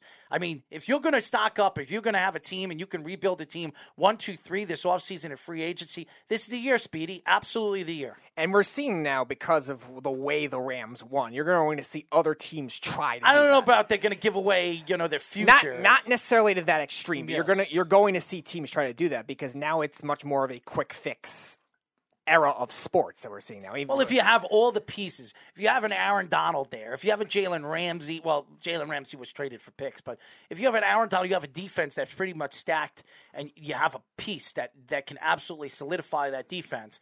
And then on the offensive side of the ball, all you need is really a quarterback. Van Jefferson was a great pick. I mean, He's a good player. Cooper Kupp, he's a star. He came it was a 4th-round draft pick. He's a star. And then you have the different players. You added a tight end here in Higbee and a tight end there in the draft. You could build that. And then the offensive line. A couple of years ago, you bring in the offensive lineman from the Bengals. Whitworth, who's been a big part of this offensive line. And I think Whitworth retires this offseason. That's definitely possible. But even so, even just year to year, the way the Rams have switched off. Think about the 2014 through 2016 Rams, all the defensive pieces they had with Robert Quinn, with Michael Brockers, with guys like Nick Fairley, James Laurinaitis, all those guys there. Then but you didn't have to give up picks. No. But all of a sudden you transform that defense, and then all of a sudden they have a basically fresh new defense in 1 year. Then they trade Talib, they trade Peters, they get Jalen Ramsey, and all of a sudden it works. Well, the Bengals did the same thing. They brought 7 new players that helped them get where they needed to go. So. And I was just going to mention they have practically that whole defense is free agency too. Outside of their linebackers, Pratt and Wilson and probably Bates, a lot of that defense is free agents. Hendrickson they bring in, DJ Reader, who I thought they overpaid for at the time, they bring in. So it's proving that a lot of these things can be fixed quicker in today's NFL if you have a good foundation with certain stars and you have a good foundation with the team culture, which it's definitely shown with the Rams for sure. They've always had a good team culture since McVay's got there. And even when Les Snead was the GM with the Rams in the past too, even though they had good players, they still had a lot of average rosters because they couldn't get certain things. And now you're definitely seeing that kind of thing where they could take them extreme risks. And you're going to see other teams not necessarily do it to the same extreme, but attempt to do that kind of thing because it's possible now. And teams that have the extra draft picks, teams that have the money are going to try to make those big swings. And whether it's for a quarterback, whether it's for a wide receiver, whether it's for a pass rusher, you're definitely going to see that more often now, even if it means giving up extra draft picks or even core players on your roster to make the money work. I'm very surprised we have not heard from Christian Okoye. Hopefully, I hope he didn't think 11 like last week, but I don't know. Maybe he did say 10. So. Yeah, we'll see. Maybe it's where's he live? I'm not sure. Does he live in L.A.? Does he live in a place? It might be 10 his time. His Twitter says Kansas City, so. Well, maybe he's not in Kansas City. But I did say Eastern time. He said 10 Eastern time works, so maybe he thought 11. I don't know. Well, hopefully he comes in. Hopefully we see him. But I want to apologize to the fans that are waiting for Christian Okoye. But hopefully we get him. I mean, we've been trying. We've been trying. What is Jeff saying over here? When you're at the hospital, see if they have any openings for Tyler's lap band surgery. Poor Tyler. Where is Tyler? maybe he's trying to personally search for Christian Okoye, and Christian Okoye is trying to run away. So maybe that's why he's not here. And Christian Okoye is trying to join the feed and drop this tablet or something with Tyler running after him. Who knows? God. Could you imagine Tyler running after him? I mean, I don't know if Tyler would be able to keep up with him. Even at his age, Christian would probably outrun Tyler with his eyes closed. He really could. But Christian Okoye, he's still big enough where I don't know if he probably just run at him first, and then maybe that's what he's doing. Maybe he's just trying to settle Smack in him around and recover, a little bit. Just recover for a little bit. What is he saying? Ben says, I could see if I can get it scheduled. Tyler's lap band surgery. I got to ask Tyler if he would do that. Do you think Tyler would do that? I have no idea. Would you tell Tyler if I kind of maneuvered it tomorrow when Tyler's sitting in and you say, Tyler, I think you need a lap band surgery. Would you do that? Would you throw that in as a curveball? Would you do that? I think it would be funny if you said it, not anybody else. Jeff says, I can't imagine Tyler running. Think of all the flabby skin. Poor Tyler. Hey, listen, after what happened last Saturday, I will say this. Tyler, I've never seen Tyler so worked up for what happened. There was a fight that broke out with two women. It went outside. There was hair pulling. There was a bunch of boyfriends or husbands getting involved with it. I'm trying to get in between, trying to calm everything down. Tyler's trying to rip the girl's hair out of the other girl's hand. I mean, it was Tyler didn't even know what to do. I mean, I think Tyler got smacked in the forehead by one of these girls, too, by the way. It was very interesting, to say the least. Ben says I'll be running before him. Yeah. Yeah, that seems very likely at this case, especially if your surgery does go well. What quarterback this offseason do you think is definitely on the move? Definitely. 100%. I think, especially now with a new coach there, I think Kirk Cousins is going to be traded from the Vikings. Whether he should or not is another question. But I think Kevin O'Connell is going to want a fresh start with that Vikings team. He's a free agent, isn't he? No, he has the one more year because he signed the extension. So I think the Vikings are going to look to move him. San Francisco is definitely an option with them trying to move Jimmy G. Maybe they do some kind of three-way trade. I don't know. Jimmy G's contract's pretty big, so I don't know where he's going to end up going to. Unless the Vikings Saints. I don't know if the Saints have the money to do that. They have to probably shed, I think, $70 million. They're going to trade away their wide receiver in Thomas. Right. So you have that. You still have to shed a lot more to do that. They're going to have to really do a lot. Really, Michael Thomas is making over $140-something million. Right, but that's not 1 year. That's not 140. So 110. Yeah, you shed the $21 million or whatever they'll make this year. You're still down $40 million. Yeah, but how much is he making? How much is he making this year? It's in the 20. I think his highest was 25. I'm not sure which year it is, but the average annual value was 20. Check that out. Check what Kirk Cousins is making for his last year. Is it $30 million? Is it $35 million? I don't know. Again, I think they'll shed off pieces. They're gonna have to bring in a quarter now. They got to decide what they're doing with Taysom Hill. Are they going to keep Taysom Hill? Or do they trust Taysom Hill for 1 year? Maybe they re-sign Jameis Winston for one more year and see what Jameis has. Yeah, they might have to at this rate because, for one thing, they're going to have to move other pieces to at least get some kind of money. I'm also hearing that, whatchamacallit again, that Pittsburgh's interested in Jameis Winston. That's what I heard. So that's an interesting story, too. Does Jameis Winston go over there to Pittsburgh and show his face over there and have a year to prove himself over there? So, Jeff, by the way, Ben says he doesn't run to the closet New York pizza spot. Closest New York pizza spot. Yeah, actually, Kirk Cousins making $35 base salary this year, so it's going to take a lot for the Saints to be able to do that kind of thing. I think if Cousins does get traded, it probably is a team like the Niners that has I just read what what Jeff said. The only place Tyler runs is for the border. Taco Bell. # Taco Bell. I mean, if to run from here to the border, that would be very Forrest Gump-esque. Well, listen, I don't know who's running to the border and who's running to Taco Bell's, but if Tyler's running, maybe he should bring me some burritos or something like that, because I would like a burrito right now as we speak. I'm a little bit hungry, even though I went out to eat before I came here. So, interesting. Very, very interesting. But I think the guy that I think is going to really stick out this offseason is Aaron Rodgers. I think no matter what, Aaron Rodgers is on the move. I do not think he's going to re-sign. Or he's going, not resign, stay with the Green Bay Packers. Even if the Green Bay Packers give him an extension, I think he wants out. I even listening to his speech when he won the MVP, and he pretty much complimented Matt LaFleur and how great of a coach he was, and Matt let him do what he needed to do to be him. I don't believe that. If you saw the smirk on his face and who he is as a player. And by the way, he's no longer engaged. He's a single guy, and he did go to Tennessee, and he did buy a house in Tennessee, which to me spells a lot of different things. It could spell a lot of things. Where Mike Vrabel won Coach of the Year. I mean, seriously, why wouldn't Aaron Rodgers want to go and play in Tennessee? Tennessee is a quarterback away from being a Super Bowl champion. I'll say that again. So I don't know if he's going to Tennessee, but I think the Broncos will be very interested in him. So there's so many things that could possibly happen this offseason. But I think the guy, Speedy, that I believe is going to be on the move, it's Aaron Rodgers. You wonder, too, if they might do an NBA-type deal where you see the Titans trade extra draft picks to get rid of Tannehill's contract to at least shed the way for that kind of thing to happen, because Tennessee's always been in the market. It's only $70 million. Right, but still, the way Tannehill regressed badly this year, it's a bad contract now the way you look at it. But the Packers need all the draft picks they can get, because if they're going to be anticipating the end of the Aaron Rodgers era, they're going to have to rebuild, and they're going to need all the draft picks to try to make a homegrown team, whether it starts up with Jordan Love or whether it starts up with another quarterback. 2 first rounds, 2 seconds. So they might... If they take on that money just to have the burden of it, because they're not going to be that good anyway, if they trade Aaron Rodgers, they're going to be probably a 6-win team at most. You're going to have to... They're not winning 6 games. I mean, that division's not great, so maybe they will. But they're not winning 6 games. They'll be lucky to win 2 games. Aaron Rodgers makes that team that much better. I mean, that team is not more than a 2-3 win season.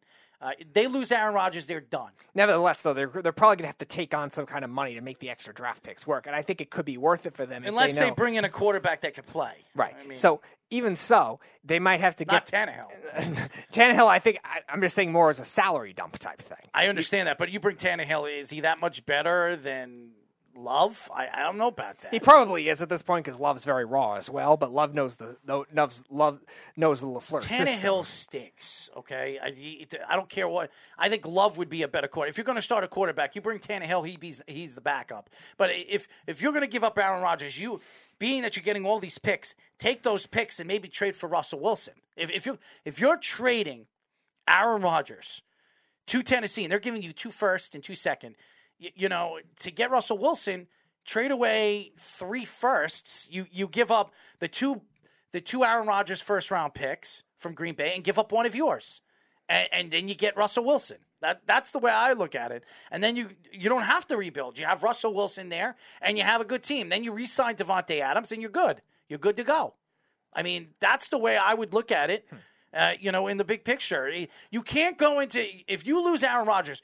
You're starting over. You're rebuilding again. Right. It's going to take you years to figure out who your quarterback is. Unless, hey, listen, the Green Bay Packers could be bad for 2 or 3 years. Then you have Archie Manning, who becomes available 3-4 years down the road, and you get Archie Manning, and then there's your rebuilding again. Then you have your quarterback of the future for the next 15, 20 years. But again, Archie Madden's a little bit of distance away. I mean, Archie is, senior year now in high school? Yeah. Right. And then he's got 3 more years in college or 2 years in college before we could talk about Archie. So, but again, Green Bay is not going to be good for a while. And again, Russell Wilson, being that he wants out of Seattle, if you can get a first, 2 firsts, and 2 seconds, which that's what it's going to take to get Aaron Rodgers, what I've been reading, then you have all those picks. You got 2 first rounds this year. You have 2 first rounds next year, and you have 2 second rounds this year and 2 second rounds next year. You could probably take your 2 first rounds this year and your 2 second rounds this year and have nothing in the first 2 rounds, trade it away, and get Russell Wilson. And by the way, Seattle don't have a first round this year, so they'll love it. They go from none to 2. So that positions them very, very good. And then they could decide what they're doing with it, and it could be a free for all. Maybe they trade for Deshaun Watson, and you won't have to give up that much. I mean, yeah. I wouldn't be surprised. At this rate, you're probably going to have to give up 1 first round pick. The way I'm just saying. I mean, think about it. You think about the quarterbacks that are going to be available. Maybe Kyler Murray. Maybe Kyler Murray goes to Seattle. I mean, this could be, with all these good quarterbacks available, there could be a 3-team trade. It could be a 4-team trade where you can give up picks and give up players and this and that and then make it work. But Aaron Rodgers, out of all the quarterbacks, I think he's gone. I think Seattle could keep Russell Wilson. But if it becomes an opening in Green Bay, I mean, Russell Wilson, remember, he played for the Badgers. He could play in Wisconsin. Yes, Josh, for your Wisconsin Badgers. And I think that when you look at Aaron Rodgers, I mean, Russell Wilson, he would love to go and play Wisconsin. He wants to play in a big city, a big football city. There you go. One of the biggest football cities in the world, in Green Bay. I mean, it's not New York. It's not L.A. It's not Texas, Dallas, Texas. But it is still Wisconsin and Green Bay, and you have a chance to be, to take over for Aaron Rodgers, one of the great quarterbacks, and Brett Favre, 2 of the greatest quarterbacks of this era. So could I see that happening? Yeah, I could see it happen. I don't know if that's going to happen. I do believe that Aaron Rodgers is pretty much, when you listen to Aaron Rodgers as his MVP, whole speech, it's pretty much saying goodbye. Okay, just listen to the words that he uses. I want to thank the Green Bay fans for sticking by me. Blah blah blah blah blah blah blah blah blah blah. I'd like to thank the coach Matt LaFleur for really letting me be me. It's pretty much saying goodbye. You know what I mean? Thank you for the great times here in Green Bay. I'm moving on. I want to win somewhere else. Am I right or wrong, Speedy? It sounded like it. I mean, he was supposedly out last year, too, and they gave him a last-ditch effort, so I don't think his feelings really have changed based on just the 1 year. I don't think you can say all he wants. He doesn't like he didn't make up with the GM, too, by the way. He made good do with the front office, whatever. Give me a break. I still don't really believe that. I still think the Packers are He was engaged. By the way, he was engaged a couple of months ago, and then all of a sudden, at a split second, he's not engaged. He went from in love to not in love. So Aaron Rodgers, he's got like a light switch, Speedy, up and down, and down. And again, the Packers might be in that boat where they might end up a bit like the Rams have been doing. Maybe they have to take that big swing. The Packers are not known for that kind of thing. The Packers don't really pay a lot of these free agents a lot of time. They're doing it a little more recently, maybe the last 3 years, but it's not really a team that you say, all right, we're going to go make this big swing like the Rams do, like Dallas does over the years, where they give them these big contracts. And maybe the Packers have to realize, if we're going to have some chance of keeping Aaron Rodgers, maybe this is the time to do it. And they're going to have to realize, all right, maybe I have to get this big receiver that I want, or this big offensive They lineman had a that I chance want. to keep Aaron Rodgers happy, okay? They didn't do it. They gave up. They gave up this offseason. The GM said, you know what? You're Aaron Rodgers. I'm the GM. I run this team, not you. I'm not bringing you in the top end wide receiver. There were a couple of wide receivers they could have brought in to play on the other side of Devontae Adams. They didn't do it. They didn't do it. They drafted a wide receiver in the 3rd round. Is he good? We don't know what he is. Obviously, he didn't play a big part in what they did in the playoffs because he was nowhere to be found. And who was the wide receiver that they drafted? Amari Rodgers. Amari Rodgers was nowhere to be found in the playoffs. Nowhere to be found in that game against San Francisco. No. So again, if they gave Aaron Rodgers another deep threat or a threat like an Odell Beckham, when they could have made that trade for Odell Beckham or brought him in free agency, Odell Beckham wanted a certain amount of money. They could have found a way to give Odell Beckham the $5. Odell Beckham got $750,000. They could have given him $1 million, and they would have that would have been perfect for Odell. He would have went there. And Odell would have definitely brought them over the top. Odell Beckham brought the Rams over the top.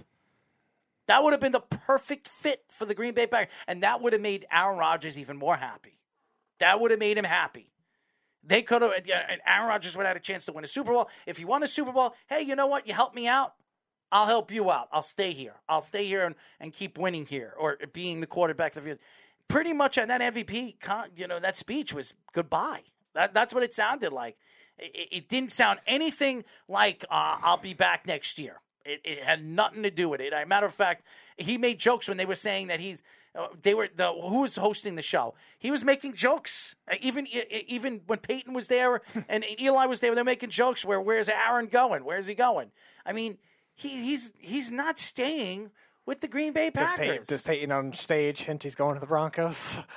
No, but I'm sure he'll be talking to him. I'm sure he'll reach out to him and try to talk him into going to the Broncos, as well as John Elway and all the great quarterbacks. Whatever new ownership group comes in too. Yeah. These guys, Jeff Bezos, bidding to buy the team. Jeff Bezos. I think I think that'll end up being that too, with the money he has. I mean, just think about it. And $4 billion. What's $4 billion to Jeff Bezos? It's nothing. It's absolutely nothing. Okay, that's pennies to him, and a lot to, obviously. If I had $4 billion, I would never have to worry about families won't have to worry about money ever again. But that's a whole nother story here. But I mean, the quarterback options are so open this offseason. And like I said, everybody keeps saying that the Rams are going to run it through again, and maybe they re-sign Odell Beckham. Listen, if the Rams somehow negotiate a deal with now that Odell Beckham hurt his knee, right. Odell's not playing next year. No matter what, he's not playing it. Maybe in the playoffs, somehow he can get back. That's what I'm thinking is going to happen. They could get him at a discount because of that. That's right. So maybe they re-sign him and say, "Listen, Odell, we're going to sign you. We're going to pay you for the whole season that you're going to be out. We'll give you $5 million or $4 million for you being out, and you have to promise us that you sign a 2-year deal where when you come back, you play a full season."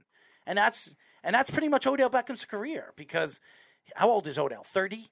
31, he'll be out. 32, he'll be 32 years old. So he'll be on the borderline of his career, So he won his Super Bowl. Is he a Hall of Famer? No. Is he going to be a Hall of Famer? Injuries. He's not going to be a Hall of Famer. I don't want to hear it from anybody on this fucking list, excuse my language, that he is a Hall of Famer. He's not. Odell Beckham is not going to be a Hall of Famer. Yeah, too many injuries the last 5 years, really. I mean, it seems like every year now, even if they're minor. And doesn't have the numbers. Yeah, because of that, those kind of things really hurt his development to really improve. What's he have, 6,000 yards? To really improve off of the first 3 years in the league where he was that dynamic guy. Really, since the injuries have come, you really definitely saw regression as just a speed guy, a quickness guy off the line of scrimmage. Not that he's not still reliable. It's fantastic. But he's not going to be in the Hall of Fame level. No. Like he was his first 3 years of his career. The first injury with the Giants, kind of like what you saw in the Super Bowl this year, how he went down this year. Eli Manning kind of threw it behind him, had to adjust from that. Never was the same in that 2018 season after that. Then 2019, he goes to the Browns. He plays all right his first year, but again, a lot of that was Baker and the offensive line too, being terrible, and Freddie Kitchens and all that stuff. But still, he didn't play to that level. 2020, he gets hurt. This year, he comes back. He doesn't look good when he's on the field and never gets thrown to. Then he goes to the Rams. So again, it's just too wacky of a trajectory to judge Hall of Fame level. He's really going to need to make up for with like 5 more dominant years in order to do that, and that's going to be very hard at that age. It's so crazy when you look at Odell Beckham's career, and even Saquon Barkley. Remember when Saquon came into the league? These are both Giants. Saquon came into the league, and the Giants were so excited because Odell Beckham was gone, and they needed that guy, the next guy to take over as the superstar. And then Saquon, and I told every Giant fan when they brought him in, I just think they drafted him too high, especially when they weren't a running back away from winning a Super Bowl. And his knee went out after his 3rd year of his career, and he has not been the same. And the same thing happened to Odell Beckham. Same thing happened to Odell. His knee went out, and he wasn't the same player. And that's the thing. And Odell Beckham, obviously he was a big part, in the first half of the Super Bowl, and everybody's going to say he could have won the MVP. We heard what Trey said, and I'll admit it. He had a great game until he got hurt. The 2 receptions were fantastic. He played great. Shoulda, coulda, woulda. And now with Odell Beckham being that he needs to clean up and fix his knee again, it's going to take a little while for him to get back on the field, especially tearing his ACL in the same knee again. He'll never be the same player again. So I mean, he's borderline. And I listen to the L.A. Rams. If we bring back Odell Beckham, we have Odell Beckham, we have Cooper Kupp, we have Jefferson, and there's another guy. Robert Woods comes back. Woods coming back next year too. So you have a four-headed monster. That's great. Odell Beckham, if he plays next year, it will be in the playoffs. And who's to say the Rams make the playoffs next year? There's not a lot of great NFC teams, so they probably should at least make the playoffs. Whether they win the division or not is another question because that division's very good. But the NFC South, there's really not a lot of great teams. NFC North, outside Minnesota's decent. Green Bay, we'll see if they keep Aaron Rodgers and what ends up happening there. And the NFC East, we know, is not great either. So they probably should at least make the playoffs. And Kirk Cousins will be available, too, this offseason. So that is another quarterback that could play in this league that is very, very good. And also, Jared Goff, he had a good season, and Carson Wentz. There are quarterbacks. Yeah. There are good quarterbacks. Say whatever you want. Indianapolis, maybe they don't believe in Carson Wentz. Maybe, being that this is Frank Reich's year that he has to prove himself and win and get this team in the playoffs, maybe he can't trust that Carson Wentz is going to take him to the promised land. So they got to decide. Maybe it's Jimmy Garoppolo. Maybe you decide Jimmy's been there before. He's won there before. He's been to the Super Bowl. Maybe, bringing Jimmy in instead of Carson Wentz might be even a smarter move for them. But remember, Carson Wentz, you gave up picks for. So you're walking away from a guy that you gave away future picks for, where you could have used that to draft a quarterback. So losing Carson Wentz and just walking away from Carson Wentz, I think really sets them back, Speedy. Yeah, you wonder, too, if maybe they're another team that maybe could take that big swing because they have money. The Colts have always had money, always top 10 salary cap, and they never spend it. Chris Ballard built a nice roster, got some good gems, and then sometimes the free agency is cheap. So maybe the Colts have that money to try to use Carson Wentz as a package for maybe get a bigger swing too. I don't know if they necessarily have enough for Russell Wilson or an Aaron Rodgers just because of the lack of draft capital, but they might have enough to at least upgrade where they can get a serviceable quarterback. Maybe they're the team that goes after a guy like Kirk Cousins, and then the Vikings bring in Wentz as a backup or something like that, or trade him to another team, buy him out, whatever. Because the Colts, now losing Eberflus as their defensive coordinator, they lost Sirianni last year as their offensive coordinator. They're starting to lose some coaches too. So they're really going to have to expand their passing game in another way. And Carson Wentz was more efficient in certain than his previous years outside of his MVP year under Reich, but still, how much can that help still a notoriously turnover-prone quarterback, a guy that struggles in the fourth quarter throughout his career, when the Colts are a team that has some talent on this roster that can win, and a division outside of the Titans is very weak. So they might have to take that kind of swing where see what's available, try to upgrade. Again, I don't know with the draft capital, they have enough for a Russell Wilson or an Aaron Rodgers, but even if their values fall later, maybe if they don't get traded right away, maybe even that's an option for them too. It's so funny and it's so interesting when you talk about the opening and the positioning of where these quarterbacks can really transition, where the league falls next year, and what the power of each division is going to be. I mean, these quarterbacks can absolutely transition and change that. I mean, you talk about Aaron. Could you imagine if Aaron Rodgers gets into the same division as Patrick Mahomes, Derek Carr, and Justin Herbert? Tell me that quarterback class. And imagine Aaron Rodgers have to play Justin Herbert twice a year. That has to play Patrick Mahomes twice a year. Derek Carr twice a year. And they all have to play Aaron Rodgers twice a year. Could you imagine that? That arguably is the best division of quarterbacks we've seen in such a long time. I can't even remember the last time you have 4 top-end quarterbacks in the same division. Yeah, not many times you definitely not many times you see that, especially so young all at once too, with Mahomes and Herbert as well. So Derek Carr's he's not old, he's not young, but he's in the prime of his career. 30 years in old. The prime of his career, still very good. And then Aaron Rodgers, MVP. obviously MVP. So you're not that extreme all at once that I can remember. I mean, the NFC South had certain years where you had Cam Newton, Drew Brees, Matt Ryan all at once, but the Tampa Bay never had a good quarterback. So there's always that one team that's missing usually, even in certain years with the NFC North too. It was always Rodgers and Stafford. And Minnesota had certain years where they had good quarterbacks with Favre there and now with Cousins there, but then it was always Chicago missing a quarterback. Or when Chicago had Cutler, it was always Minnesota missing a quarterback. And there's a transition of power because, again, you're bringing in new coaches and new strategies. I mean, Josh McDaniels, as much as I hear Jeff tell me that Josh McDaniels has been a bust as a head coach, he only had really 1.5 years with the Broncos. Maybe his second time around with the Las Vegas Raiders, maybe he's a different coach. Maybe he's learned his lesson being with the Patriots this little bit of time, or this past 6 years since he hasn't coached. I think this is going to benefit the Las Vegas Raiders bringing in Josh McDaniels if they have the right pieces around him, and I think they will. If it's not Derek Carr, there's a lot of quarterbacks this offseason that you can maneuver where you could bring in the guy that you really like, and you still have Darren Waller there.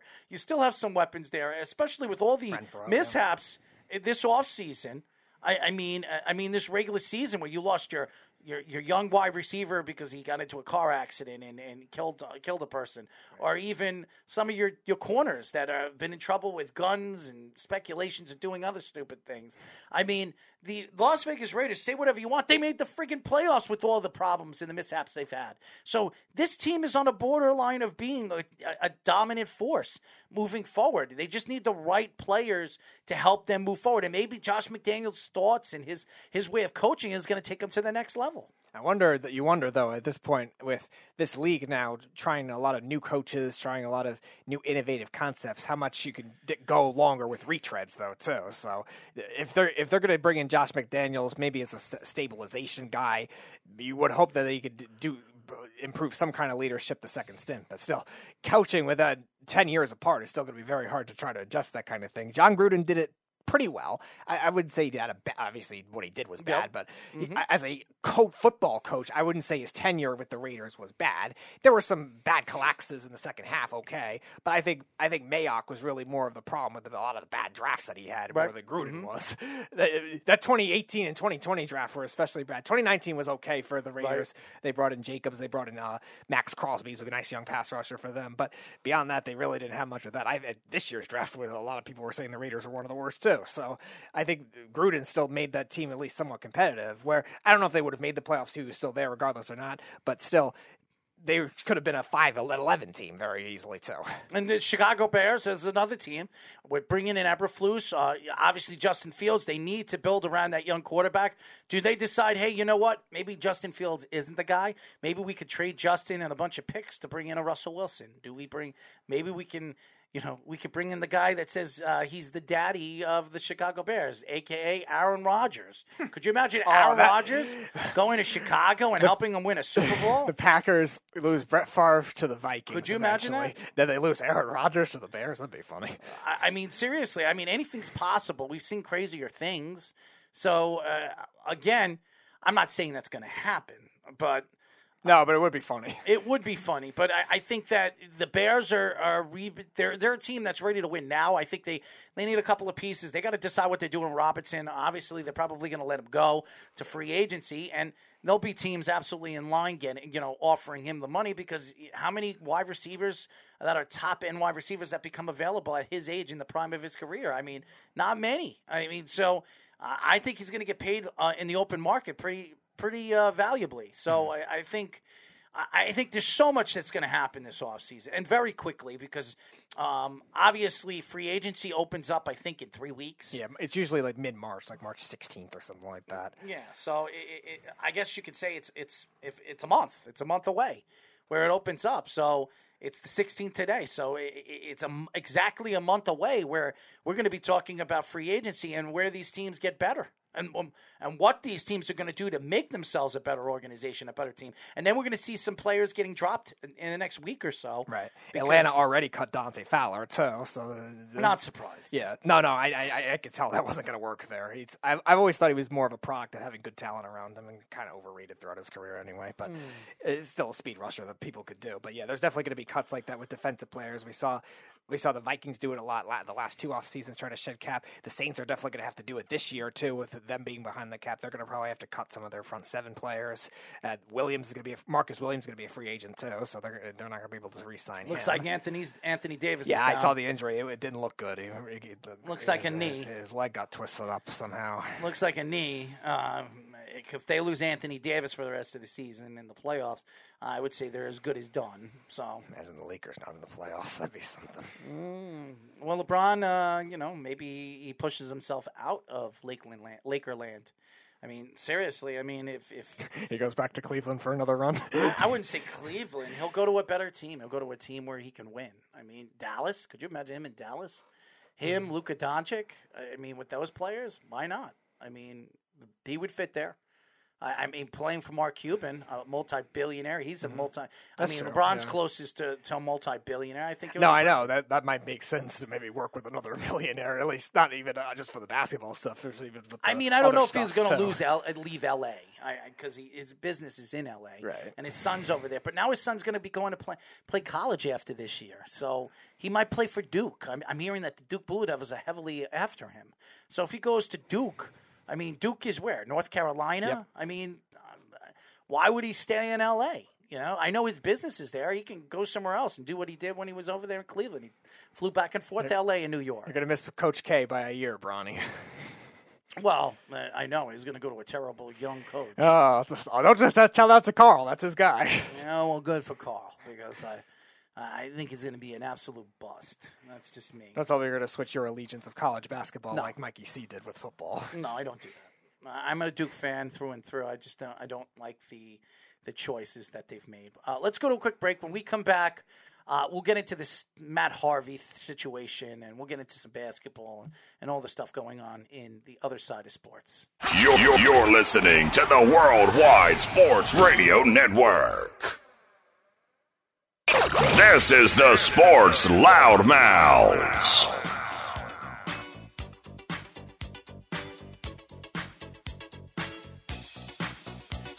This was for Christian Okoye, but since he hasn't joined us, Speedy's mommy is my girl now. Jeff is beating Tyler in the frown. I'm gonna tell you, Trey Odell Beckham is not gonna be a Packer ever again. But I'm telling you, I'm not Matthew Stafford. I'm throwing touchdowns and winning Super Bowls. Chicago Bears want Aaron Rodgers. They don't win for crap. And they have Justin Fields. Yeah, there we go. I like it. I love it. 631-672-3108 is the number to call. We are the Sports Loudmouths. Oh, I like this. Ooh, freeloading here. I love it. Remember, you can go to our website at www.worldwidesportsradio.com. Download our app on iOS, WWSRN or Android, Worldwide Sports Radio Network. I don't know what happened to Christian Okoye. We've had, listen, I want to thank Mike Hollis for joining us, but I don't know what's going on. Christian absolutely promised us he was going to join us today. And another day where we have not gotten our guy. Speedy, what's going on over here? I don't know. What is going on? Maybe he's trying to play some surprise appearance on us. Maybe he'll join randomly like 11:40 or something. Maybe he thought tomorrow? Maybe. No, he said Wednesday. I don't know. Unless he mixed up his days. Maybe he thought today was Tuesday. I have no idea. But it's and you actually sent the messages. I sent him like 10 messages. He even said 10 p.m. Eastern time is perfect. Maybe text messages you sent them? Twitter messages and an email. Don't go overboard. Don't go overboard, man. You don't want to scare him away. I don't think he's going to answer us now after all those messages. Did he read them? Did you check if he read them? I don't know. The check mark's on Twitter, so maybe it was sent. I don't know how to say seen or not, like a text message. Is there a check mark around his name? There's a check mark wrong every message. So that means he's seen it. Maybe. I don't know. I'm not sure. What did you write to him? I just say come into the feed. We'll go to a quick break and then transition to the interview. That's all you said? I thought you said 10 messages. Yeah, I just copied and pasted the same one, but. Well, I don't know what's going on with Christian Okoye, but this happens. Maybe we'll reach out to him tomorrow or something. I'll just send him tomorrow. Maybe he'll just come in randomly. Oh man, it's a shame because I like Christian Okoye. And who do we have tomorrow? Jimmy Smith, time not confirmed yet, former wide receiver for the Jacksonville Jaguars. He did say he was coming in tomorrow. He did say he was coming in. He just didn't give me a set time yet, so I'm just waiting on that. Just tell him to pick between 9 and 12, and then that's it. But hopefully we get Jimmy Smith on because that would be great, getting Jimmy on. And then next week, Ben, you'll like this one. We got former Packers, Panthers, and Seahawks left guard Mike Whale, who'll be joining us next week, Wednesday at 10 p.m. There you go. So hopefully we'll get more as we move forward. I would have liked Christian Okoye. It really would have been cool. What's going on with Nathan? Is Nathan coming in? All right, Nathan, I'll send you one. I didn't hear. I don't know if Nathan even knows to come in. So I didn't see him in the comments. So. He did. He came in earlier and he said, "Did we reach out to Katie?" And I said, "Yes, we did." But we're still. Did you hear from Katie today? No, I didn't deal with that yet because I was trying to deal with a lot of the other stuff. But we'll get her next week. Yeah, I'm looking to get Christian on the show. Because now it's kind of like, it's a shame that we haven't really. We've been working on trying to get this guy on, and he said yes. He was so. He seems so apologetic. Yeah. Yeah, and then all of a sudden we lost him again. Again, who knows? Maybe his tablet died. Who knows? Well, who knows? Why don't we get into this Matt Harvey situation? Speedy, you are a Met fan. Your thoughts to the Matt Harvey story that came out? He obviously was in the courtroom when Kay is obviously probably going to go to jail, depending on how long they're going to sentence him, because he was the one that gave what's his name again? Drugs. Tyler Skaggs. Drugs. There are stories coming out that Matt Harvey was another one. I'm surprised Matt Harvey's not going to jail for this. I mean, he could. I mean, he was giving him on the side too. They were saying no, he probably signed something to be one of the speakers there that he's not going to get in trouble. He's not going to jail. Well, again, he was also he's not being prosecuted. It seemed like he was also taking them in addition to what Eric Kay was giving them too. Because Eric Kay also gave it to a couple other players too. Cam Bedrosian, who's a relief pitcher, C.J. Cron, their former first baseman, who I believe is now with the Rockies, and obviously Tyler Skaggs, who ended up going on the overdose because of that and ended up passing away, unfortunately, the way he did in 2019. So, but Matt Harvey, it was coming out that he was using these drugs in the locker room, in the clubhouse, in the dugout, even just behind the scenes too when he wasn't pitching, and that could have been traced from even going further back. We know all the issues he had with the Mets too, between the organization and the off-field issues he had with that, and how he really fell off as a pitcher,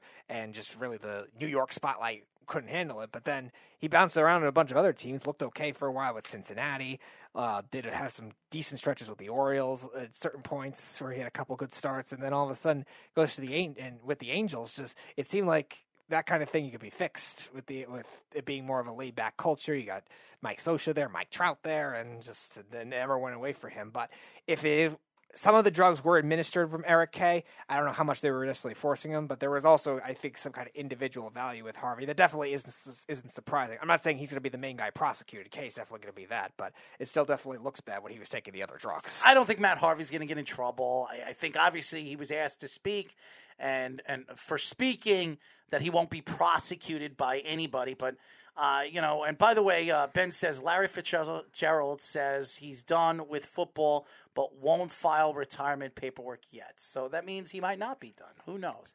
Maybe he is. Maybe he's just waiting for the perfect time. But I still feel like he could go to the Vikings because he grew up there. He was actually a Vikings ball boy as a kid. Maybe he could go there as a tight end or something like that. Yeah, we'll see. I doubt it. But, I mean, this Harvey thing, he was given immunity. Yes, I agree with you, Jeff. He was given immunity. But I think when you look at Matt Harvey and Matt Harvey's career, I mean, Matt Harvey was the Dark Knight here and was a superstar. He was dating, obviously, supermodels. What do supermodels like to do? I mean, they like to sniff cocaine, smoke drugs, and drink. That's what they like. And Matt Harvey was the superstar, young pitcher, fancy pants. Obviously in the major leagues, he was that star. And yeah, obviously the limelight didn't work for him. I mean, the fans had problems with him on and off the field when he wasn't producing in certain aspects of the game. They had their own thoughts to him. I mean, I feel bad for Matt Harvey in a sense because Yeah, he had that awkward surgery for his ribs, and his, obviously he had to have half his ribs or his top ribs taken out, and he hasn't been the same pitcher. And he was supposed to, he could have taken that $100 million that the Mets offered him. He was thinking that he was going to get $200 or $250 million before his hip went and his shoulder went and all that other stuff. I mean, not his hip, but his ribs. But I think, when you have those and that many injuries, and you're trying to, believe, like, listen, I had neck surgery recently. I had hip surgery. Obviously you're supposed to take what you're supposed to take. Your doctor prescribes you something. You take it, at your own risk. You take it for what the doctor tells you. Some players, they feel like without that, they can't move forward. They can't do the things, take away the pain that is, the agony. Or maybe they think that there's pain there when it's not. Okay? And Matt Harvey, listen, some people lie to drugs and fall to drugs because they think that's the only way they can actually be a normal person. Now, if you listen to, what's his name again, who played for the Giants, the pass rusher, from the 80s, the big one. Lawrence Taylor. I'm sorry. I'm having acid reflux. Lawrence Taylor. Now, I think Lawrence Taylor would have been a great player, no matter what. Cocaine or no cocaine, Lawrence Taylor was a superstar. But would Lawrence Taylor be the player he was if he wasn't sniffing an 8-ball in the second half of the game? Right. Was Lawrence Taylor going to be the beast of a man that he became with the 8-ball or cocaine that he was sniffing? I don't know. I don't know what it can do to you playing a sport at a top level. Now, obviously, it helped him because he was one of the greatest pass rushers to ever play the game, and he was mean, he was rough, and he was tough. When you depend on a drug and you put yourself in a position, and you're playing a position in the league where you're at one point you were the most dominant pitcher or the top 10 dominant pitchers in baseball, and you lose that. And you're trying to get back to where you were, and you feel like that the drug or that, being that you're coming back from, a bad injury, that drug can get you to that next level or back to that next level, you're going to do it. Steroids is one of them. Mm-hmm. You think Alex Rodriguez, when he started doing steroids, and I'll say this again, David Wells spinning no-hitters. Absolutely. That Errol and pitching coach Jerry Oaks got to see.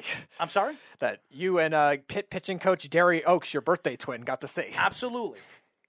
I mean, if you look at steroids has ruined the sport. Absolutely has. But it's there, and it's been there. Alex Rodriguez, if Alex Rodriguez didn't do steroids, would Alex Rodriguez be the same player he once was? I think he'd be close, but he wouldn't be the player that he is. I mean, same thing with David Ortiz. Right. Manny Ramirez. We can name a bunch of them. Barry Bonds. He was still a great player, right, but he wouldn't be almost 800 home runs, Barry Bonds. No, he probably still had 550-something. Roger Clemens was a great pitcher. Would Roger Clemens be the dominant force that he was later in his career? Probably not. Okay? Steroids help players. Certain drugs help certain players. Maybe hide away the deficiencies that you think that you are as a player. And now even so, look at all the different random players that are getting caught now that isn't even showing in their physical build. They don't even look that much bigger. Guys like D. Gordon got suspended for all people. One of the leanest guys, not the leanest guy we've seen in baseball. So they find ways of hiding him now, and all these random ones. Look at all the random stuff Robinson Cano got caught for. Painkillers don't give you a boost. Doesn't give you more power. It doesn't give you that ultimate feeling when you're sniffing cocaine where you can run through a wall. Okay, it doesn't do that.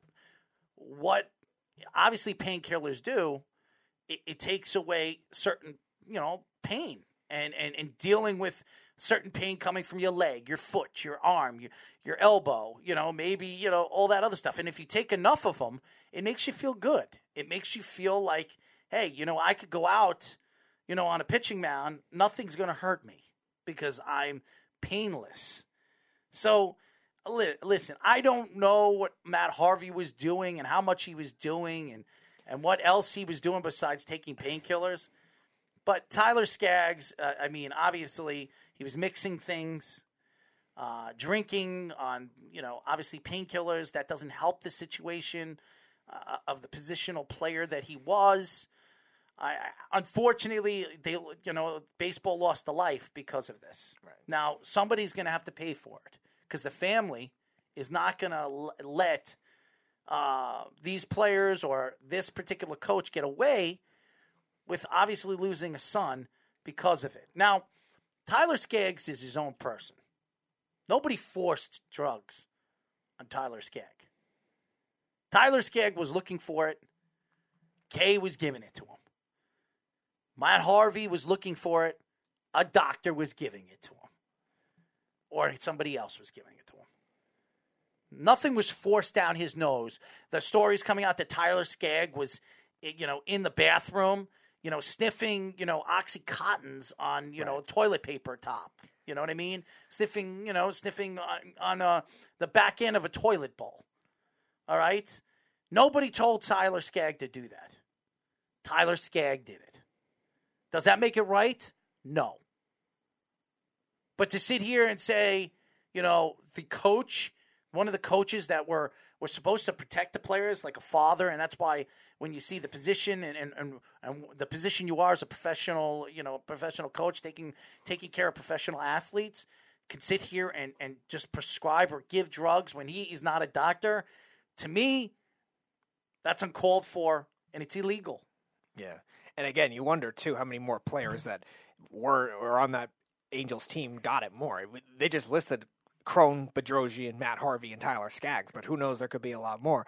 And also on the other end, too, where there are other guys covering it up, too, that the Angels might have been able to keep their guys healthy because now they still have a lot of trouble with that as it is. They have a lot of injury-prone players, and now even somebody as good as Mike Trout, who was never really injury-prone, now has been injury-prone the last 2 years, too. But where's that kind of thing covering things up? We talk about all these assistant coaches that have been caught in college football for doing certain things, and the head coach ends up taking the fall for that kind of thing. You sent too many messages to this guy.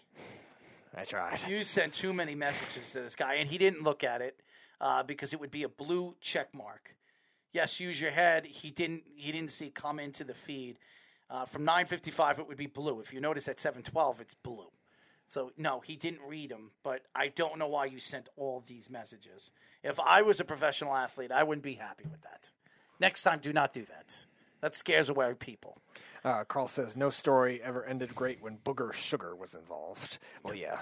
Who the hell's Oh, yeah, I got it. The whole so, but even so, there could be more attached cases to this kind of thing where if this coach inflicted more on it, if somebody like Mike Scioscia was helping him cover up or any of the assistant coaches, I'm not sure, but hopefully it didn't get to that kind of extreme. Because you're right, from what we were hearing at the time of Skaggs' death, it didn't seem like they were being forced upon him, but an overdose is still an overdose where it could have gone to extreme measures, and if Matt Harvey was giving them the drugs, even if they're taking them, if Eric Kay noticed there was something going on with Skaggs, what was he still giving it more?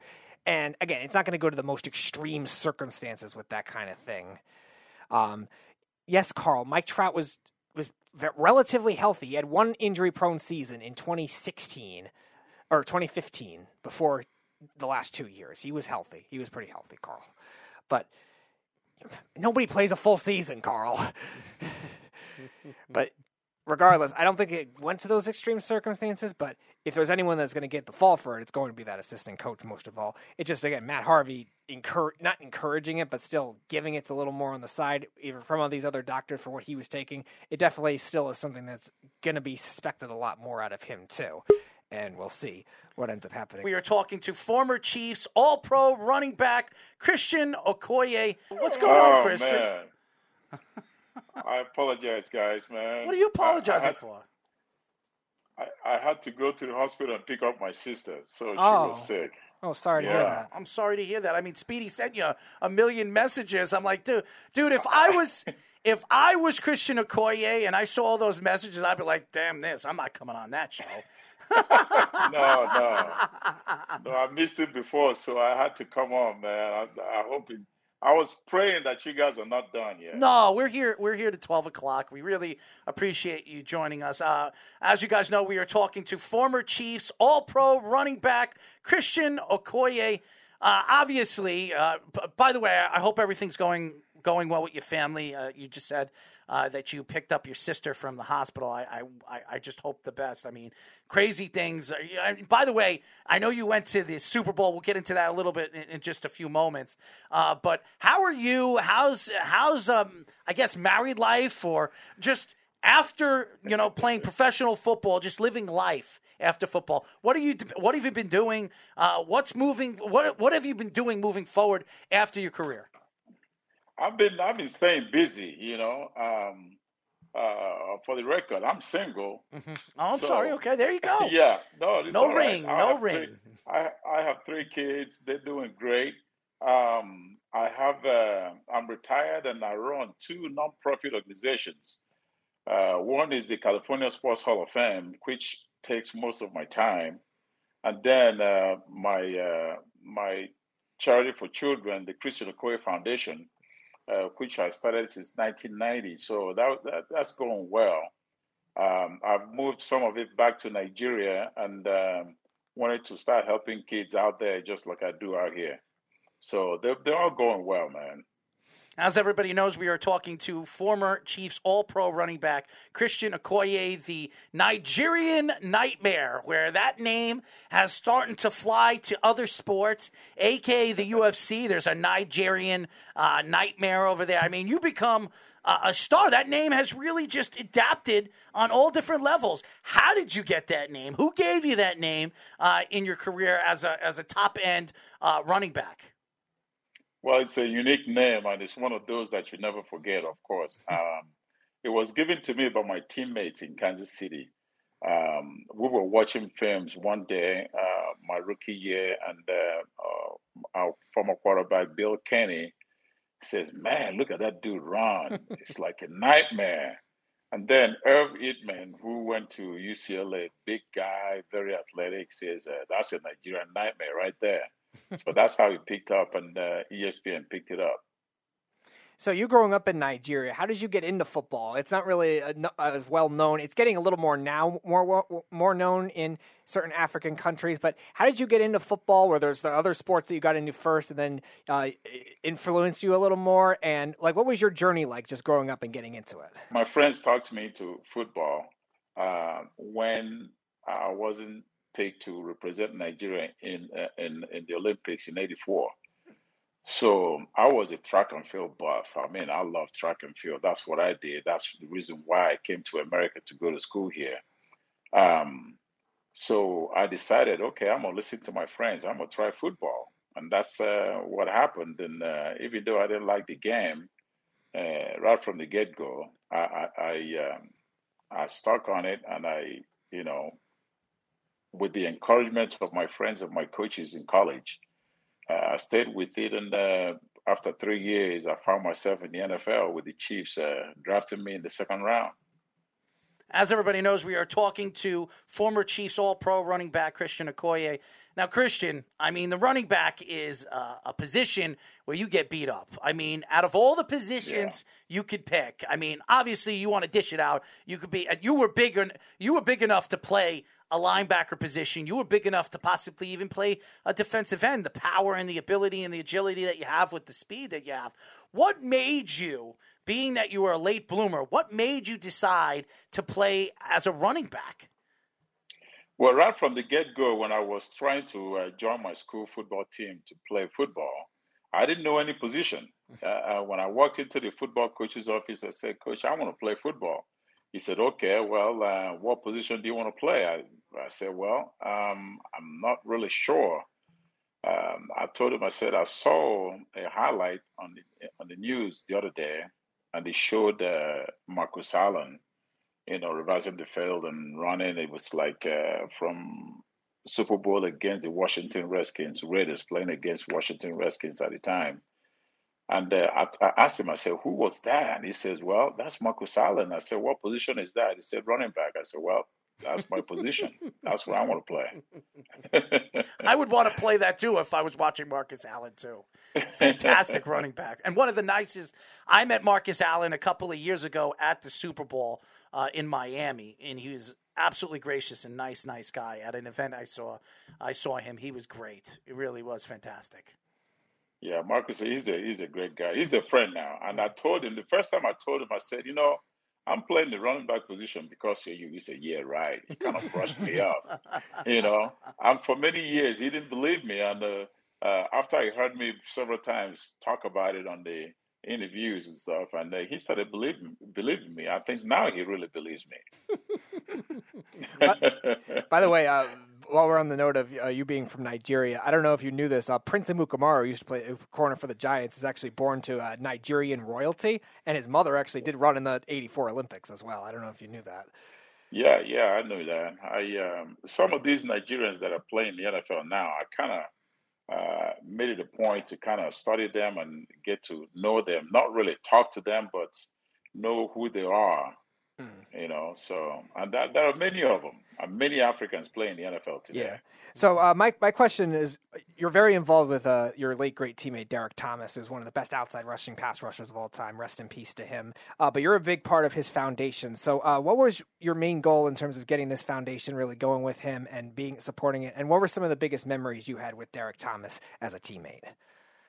Derek was a great athlete, as you know, and he's one of those guys that didn't like practices, but when the games come around, just wakes up and lights it up. During his rookie year, he was my roommate on the road. When we go on the road, he was my roommate. So we got to know each other very well. Lee Steinberg was his agent.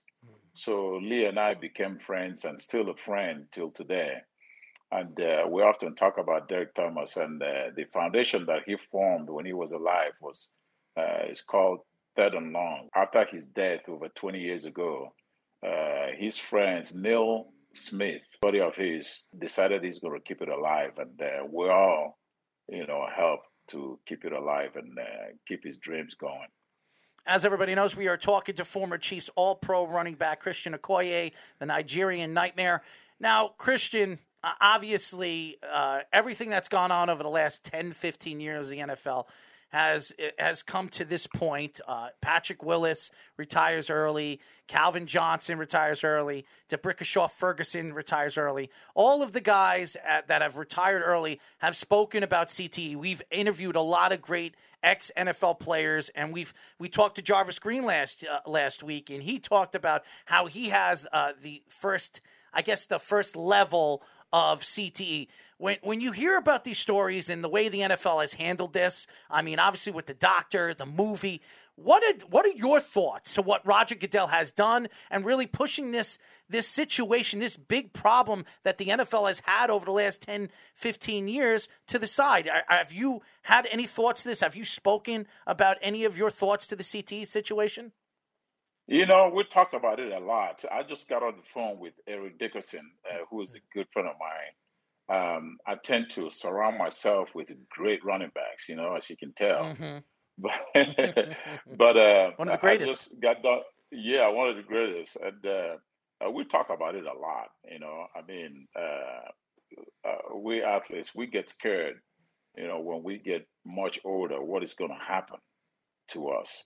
You see, so some of us go and see brain doctors to kind of figure out what's going on. I'm going right now I've been going through tests, taking MRI, and in Orange County, seeing Dr. Shanko to figure out what kind of problems that I might be having or have already. But you have to do what you can to kind of, figure out where you are. Mm-hmm. Because as you say, football is a very dangerous sport, and the league hiding the dangers that we face playing the game and not even agreeing to what was going on and what has happened to a lot of players in the past who have died. It's just something that kind of boggles my mind. And we just got done talking about it with Eric, and it's just simple thing. Just admit it and help these guys, help the players, because they promoted this game to where it's at today, and you guys are making a whole lot of money. Why don't you just, find a way to, help those who are having problems? So you actually played for an organization in the Chiefs that had a couple of those cases recently. Larry Johnson was a running back that was complaining to the NFL a lot about CTE. Javon Belcher, the young linebacker who allegedly committed suicide. He was, I think, a second-year player or something like that. And a lot of people were saying that could be CTE related. So related to that, you see now in today's NFL, and the Chiefs do this a lot too with Andy Reid now coaching, and they rotate a lot. Running backs, receivers, a lot rotating on the field. Do you think CTE, trying to protect them with the injuries and freshness, has a lot to do with that too? Or do you think there's another reason for it in terms of why the feature back is not the same? Well, the thing is that if they admit this problem, they're going to have to spend a whole lot of money treating guys and figuring out ways to, avoid that or something, So they're, in a way, I think they're just scared the amount of money they'll be spending, to get it right. Mm-hmm. That's all I think it is. But they are ignoring a lot. They are ignoring a lot. And it's not fair to the players. It's not fair. And we just got a simple giving the athletes, retired athletes, medical. It's not even on the table. And this is a game that is the most dangerous sport out there. Mm-hmm. Yep. As a running back, I can tell you, man, I have many accidents on the football field every time I play. Mm-hmm. If I carry the ball 30 times, that means I got hit about 90 times to over 100 times because I'm a big guy, so I don't go down the first time. So second guy will hit me, third guy will hit me. So on and on. So, I mean, it's one of those things that you have to look at and do something about it if I was the owners. Well, I would also say this about the commissioner who makes deals, and he's making $45 million a year. He's got a free jet. His family has benefits for life. He's got benefits for life. If he could get all this, why can't the players? And this is what bothers me about the NFL. And I know Roger Goodell and me, I've had my turn off with our show and all the different executives and people that we've had from the NFL. I even went to the Super Bowl in Miami, and this is a true story, Christian. I went and I had a problem getting into Radio Row a couple of years ago. And so what I wanted to do is I wanted to write a story about how disrespectful the NFL are, not just to the media, but to people that work for them at the event. So I went and I purposely went to people that were working the event and asked them questions. Some of them didn't even want to answer me because they knew that I was right. And I walked up to a lawyer that works for the NFL, and she was sitting with her father, and I asked her a couple of questions. She says, "Who are you, and why are you asking me these crazy questions?" And I say, just as much as you get paid for the NFL, why can't you answer an easy question? I asked her some silly questions, but she won't give me answers because you know what? She's on the pay grade of the NFL, and she knows that Roger Goodell is paying her and that she could lose her job, which I understand that. But Roger Goodell has not been right to the players. He has not been right to the league and for what the league really stands for. These NFL players, you guys that have put your lives on the line for years and years and years, committing and putting yourself in risk. And when you were playing, you weren't making the money that these players, Patrick Mahomes is making $500 million. I mean, this is ridiculous. Ridiculous. And they have Junior Seau, which we talked about last year with Jarvis Green and even with Mike Hollis, a good friend of yours. He knows who you are. Mike Hollis was on the show today, and he was talking about Junior Seau, how these guys don't get these guys were like the face of football, the generational type of players, and they don't get the respect that they deserve, and now they're gone, and they really can't speak for themselves because of what happened with them with CTE. Yeah, exactly. You're totally right. I play with Mike Webster. You guys know the story. Absolutely. Mike Webster. Yeah, he came to Kansas City and played in Kansas City, finished his career in Kansas City after Pittsburgh. And Junior Seau, a great friend. I was with Junior Seau 2 weeks before he killed himself. Mm-hmm. He never thought that was going to happen. I mean, great guy, a fun-loving type guy. Shocking. Just shocking when I heard it. I was shocked. and many other guys who are still having problems today. I mean, I'm just hoping and praying that, I don't have any problems because I played it and I played it hard when I played. So, and NFL just need to wake up. And one more thing I have to say is Roger Goodell is the fall guy. You have to understand, Roger is not going to do anything without the knowledge of the owners. Owners have to vote on every decision that he makes. And if they vote him down, then he doesn't have any say. People just have to realize that. The owners will allow things to happen. If they don't allow it, then it doesn't happen. Maybe it's not fully Roger Goodell, but he still gets those contracts, man. He's still getting those $45 million. Hey, I told him the other day, I said, hey, I'm going to come work for you. I'm going to come wash your plates and vacuum your house and stuff. He gave me a little percentage of what you're making. Yeah, right. So, Roger Goodell would rather just have his kids do it before you or me do it for. Hey, charity begins at home, right? That's right. Allowance. I'm going to give you $1,000 allowance, kids. Do what you got to do. Oh, man. So one of our fans actually has a very good question, Carl. Is it crazy to believe that you are on these big-name football video games, most famously Tecmo Bowl back in when you were playing? Is it crazy to see yourself like that in a game like that's that popular? Well, it is crazy, because I'm from Nigeria, the poor family from Nigeria, and I never thought I was going to come to America and being in a video game. Are you kidding me?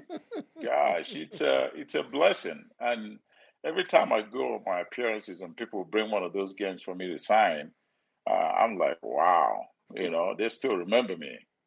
How could you forget you? I mean, a running back that was like 260 pounds. I mean, just like LeBron James has changed the game of basketball, and you look at his size, 6'8", 270, built like a rock. I mean, the guy runs and jumps like a deer. I mean, you changed the game of football. You changed the running back position. I mean, an all-pro running back, a beast of a man, run through second and third interior defensive players to get where you need to go. I mean, you changed the game. If you ask anybody, I've sat and I talked to Curtis Martin. Curtis Martin tells me, told me when I said, who did you look up to when you watched the game? He mentioned Eric Dickerson. He mentioned Peyton, and he mentioned you. I mean, people that, redimensioned the position for what it is today.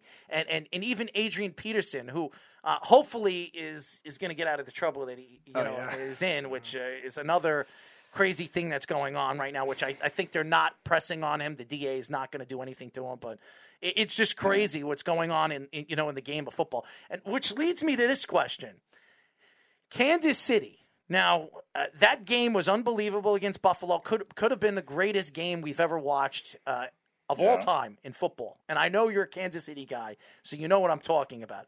And then they go against the Bengals, and in the second half, Patrick Mahomes, who everybody says is the next big superstar in a league, lays up a lousy goose egg in the second half. And young Joe Burrow takes a Bengals team that had no business being there in the AFC title game, which, by the way, McPherson says, just watch, I'm going to kick this right to him. We're going to go right to the Super Bowl. What are your thoughts to Patrick Mahomes in the second half for your Kansas City Chiefs? Man, we were all upset. We were confused, didn't know what to think, didn't know what to say. And I tell you, I was at the game over there, was sitting with the commissioner and the rest of them. And I tell you what, I was dumbfounded. And we just went on vacation the second half. We just went to sleep. I don't know what it was. I thought maybe players thought, okay, we're going to the Super Bowl once we were like, 21-3. And they'd relaxed. They just, gave it up. Well, maybe. But thank God he wasn't eating a hot dog like Mark Sanchez on the sidelines. Maybe he was doing that. Hey, maybe a hamburger or something. The Chiefs have the franchise history of the greatest Super Bowl halftime cigar and beer or whatever it was with Len Dawson. But I tell you what, though, man, this is a learning experience. So they have to just, snap it up next time because that was really, really bad. And everybody saw it. So they just laid an egg in front of the whole world, and especially after playing the way they played the week before. How can you just come out and play the way you did? It's my team, and I have all the confidence in the world that they will be back. Well, I will say this. That division with the young quarterbacks that you have Derek Carr in that division, you have Justin Herbert, and who's to say you don't have Russell Wilson or even Aaron Rodgers on the Broncos next year, which could be a nasty way all the way to the playoffs next year, because if you got to deal with Aaron Rodgers twice a week, Justin Herbert twice in the year, and then Derek Carr or maybe another quarterback. If Josh McDaniels says, you know what, I don't want Derek Carr, I want Russell Wilson, I want Kyler Murray. He seems like available. That's who I want. I'm going to win a Super Bowl with that guy. I mean, you're talking about probably the best division of young quarterbacks we've ever seen. In the last 25 years. Yeah, you're right. You're right. I'm not too worried about our division because we're still going to win it next year. I don't care how young the quarterbacks are or the team are. Once they play in the division, we're going to beat them all. Yeah, well, listen, I'm a Jet fan, and we're in the AFC. I want to see my team at least make the playoffs. I'm sorry. I'm sorry too. Christian, I'm just picturing you now with that, with you saying that with that meme with the cigar, like Herbert, Burbert, whatever. Chiefs still win AFC West. Well, thank you, Christian. Thank you for making me feel even better as a Jet fan, okay? Oh, I'm sorry. I'm sorry. Trust me, I'm sorry, too. I'm going to be 40 years old. I wasn't even alive when they won a Super Bowl with Joe Namath. Joe Namath jinxed us. Thank you, Joey. Broadway, nothing. You're Hall of Fame. You didn't do anything for me. Hall of Fame. I met Joe Namath. You know what I said to Joe Namath the first time I met him? I was at an event, a concussion event, and we were talking. He was waiting for his limo, and I'm standing outside him. My friend says, "Hey, that's Joe Namath. You didn't get a chance to interview him." So I walked up to him, and the first thing I said, "Hey, Joe Willie," I was like, "Could you please do something for me?" And he says, "What?" Why the hell did you put a hex? Why did you put a devil on my team? We haven't done anything. We haven't won anything. Could you do something? He says, what do you want me to do? We don't have a quarterback. This was before Mark Sanchez. And then he says, well, look on the bright side. Rex, you might have Rex. You might have this. And I said, and to this day, I saw Joe Namath a couple of, I think 2 or 3 years ago at another event. And I said, hey, I thought Rex was going to do it. He says, well, maybe we'll get lucky with Todd. I said, oh, thanks. Thank you. Thank you. No Todd Bowles anymore. Then it was Adam Gase. Who's next? Robert Saleh? I mean, give me a break. I'm going to throw up. My team stinks. But the thing is that Mark Sanchez, he did well for you guys. Yes, he did. You guys went to AFC championships 2 years in a row. But let me tell you, it's because it's New York. And once you screw up one time, oh man, they jump on your butt. And Mike Sanchez couldn't handle it. And if he had thick skin, he would have been able to, rescue you guys, but it just went downhill from there. Tell Mark to stop hanging out with those supermodels. How's that? Tell Mark to stop sticking his ass with steroids and do something, but instead of running into asses from the Patriots or your own team. Hey, Christian stuck in a nice little pun there. New York, if you struggle, they'll get on they'll jump on your butt. I see that. I heard that nice little pun you snuck in. Did he ever? He jumped in his own team's butt. Thank you. Thank you. So my question to you is about the football culture of the Chiefs. Always been one of the more unique ones, and now you're getting to witness it now as a fan. I saw you posted on Twitter. You had Paul Rudd at the AFC Championship game, and now Paul Rudd's doing the crazy Super Bowl commercial, the Lace commercial that he does. So both as a player, as a fan, what are some of those experiences like with the tailgates, the barbecue, the Arrowhead crowd, all that stuff? What is some of the differences between both as a player and as a fan that you got to witness? Oh man, I tell you what, it's just one of the best. Just coming to the game and walking in the parking lot, it's half the fun that you will have in Arrowhead Stadium. And then of course when the game starts, the fans get into the game I don't know if you've ever been to the Arrowhead Stadium when the game is going on. No. And the national anthem is sung and our own version of the anthem. It's just incredible. My daughter, who is an actress, she sang national anthem one year, and she was practicing. And at the end, when they say the home of the brave, and the Chiefs always say the home of the Chiefs, very loud. So when she was singing, I said that, and she got scared. I said, well, be prepared. Tomorrow, this is what you're going to hear, and it happened. So, but barbecue in the parking lot, tailgate, I mean, when I was playing, I used to go out there and sit down with the fans and eat, a few barbecue chicken, ribs, barbecue beans. It's just the best. It's the best. We are talking to former Chiefs, all-pro running back Christian Okoye, the Nigerian Nightmare. One thing that I have to say, I mean, your daughter's a singer. She's an actress. Maybe she can sing a nice anthem for my Jet team to wake up from whatever they're in, some trance or whatever, some cemetery they're sitting at, because to wake them up, wake them up or do something. I mean, they're in some kind of zombie trance because this team doesn't know where the hell they are. I mean, I would love it. Maybe she could become the coach, because obviously the coaches are just not doing their thing. 2023, if the Jets play at the Chiefs at Arrowhead, make it work. Oh, please. Zach Wilson, please. I'll tell you what, it starts from the ownership. It starts from the ownership. So go ahead, throw Woody under the bus. What a name, yeah. Woody Johnson. Just think about it, Woody. A Woody and a Johnson. Your underwear. Yeah. That perfect. Yeah. It's going to be his fault because he needs to hire better and draft better. They've had good drafts the last 2 years. I think Joe Douglas has done a great job. I just think that this team needs to find like that player is going to take them to that next level. And I don't know if Zach Wilson's the guy. Maybe he is. Maybe Robert Saleh's the guy. Zach is a good quarterback now. Yes. He just needs a better coaching. Yes. Hopefully. He needs a better coaching. Somebody to, tell him, say, hey, this is your team. You need to rise up and play. How about you become the coach? How's that sound? Can we hire you? Can we hire you or somebody? I could do it. All you have to do is give your players confidence to go out there and play. That's all. Zach is he's a great athlete, and he can throw the ball. Everybody saw it.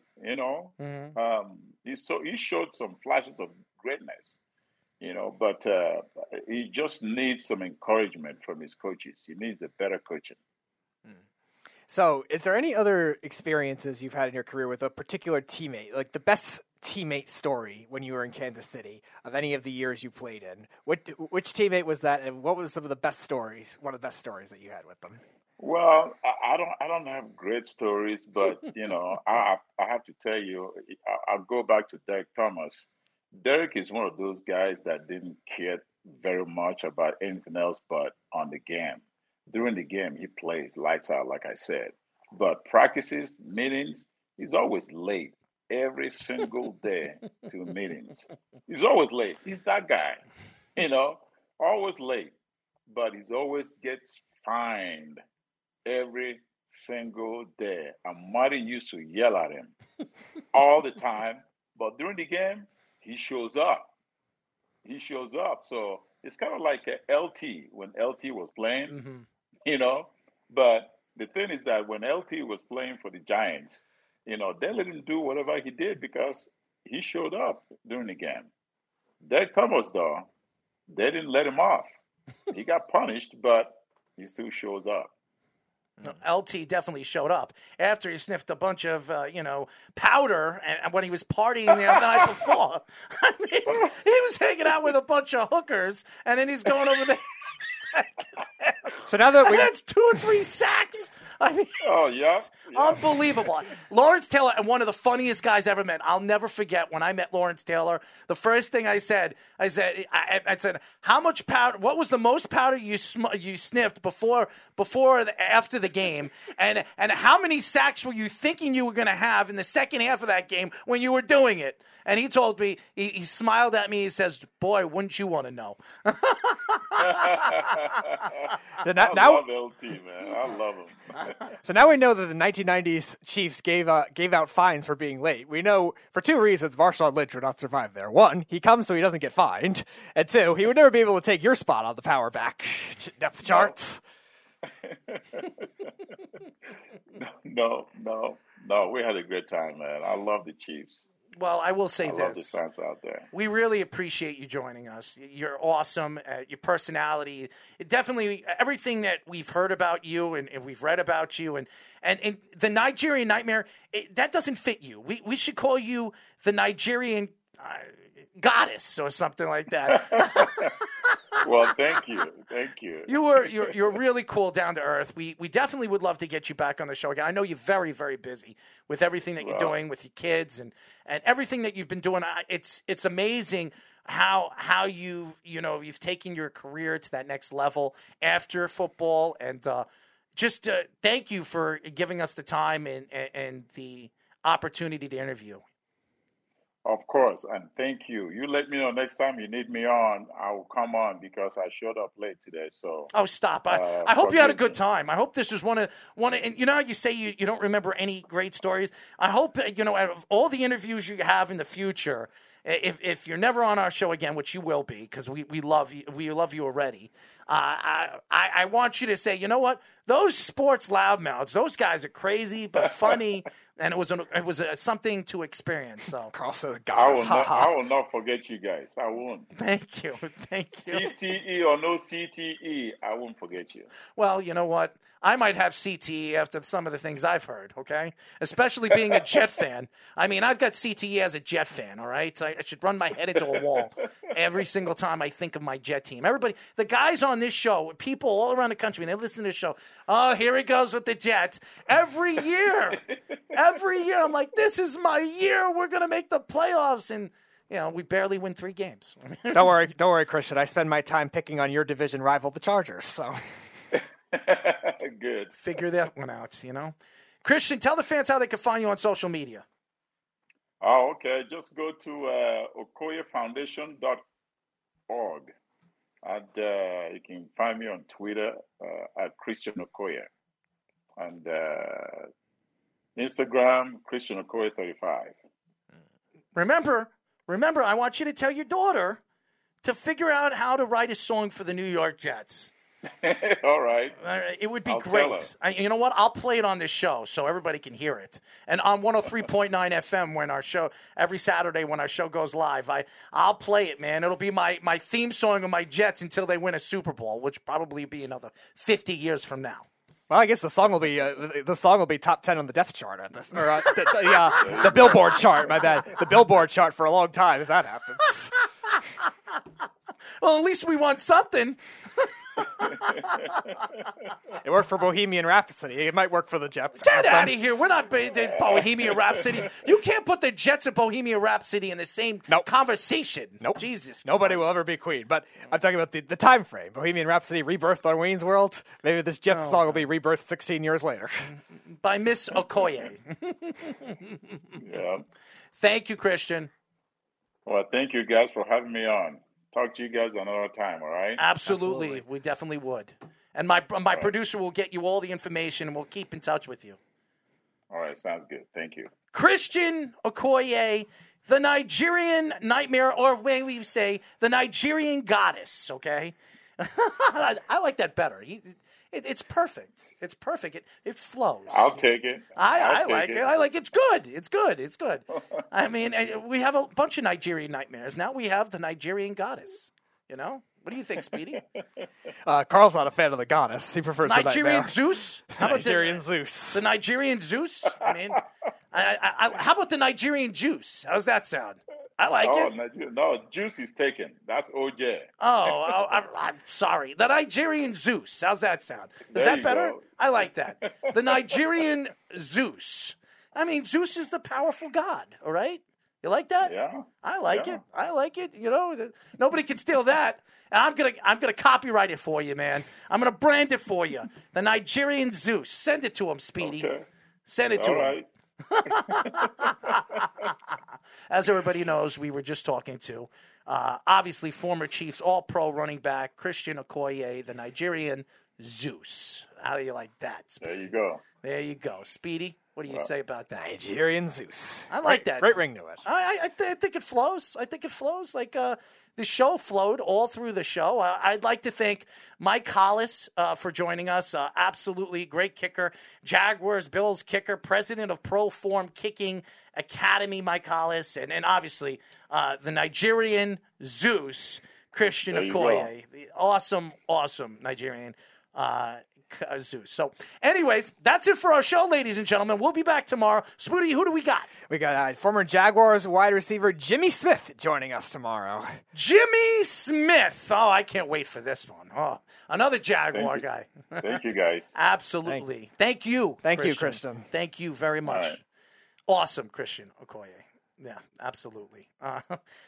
So Jimmy Smith will be with us tomorrow. It'll be fun.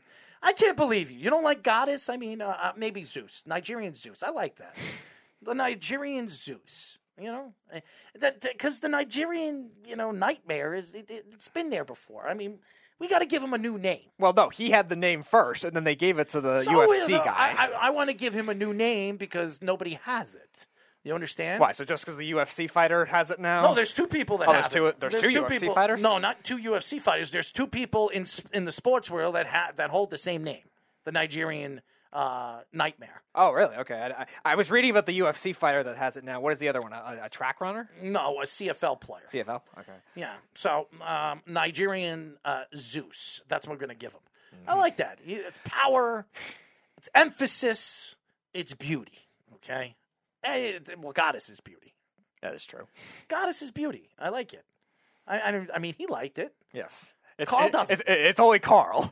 Carl's the only one we got to convince here. No, I mean... Come on, Carl. You can buy into this. I mean, Christian was a beautiful man. How could you not think he was beautiful? I even asked your Tecmo Bowl question, so you have to buy into it a little.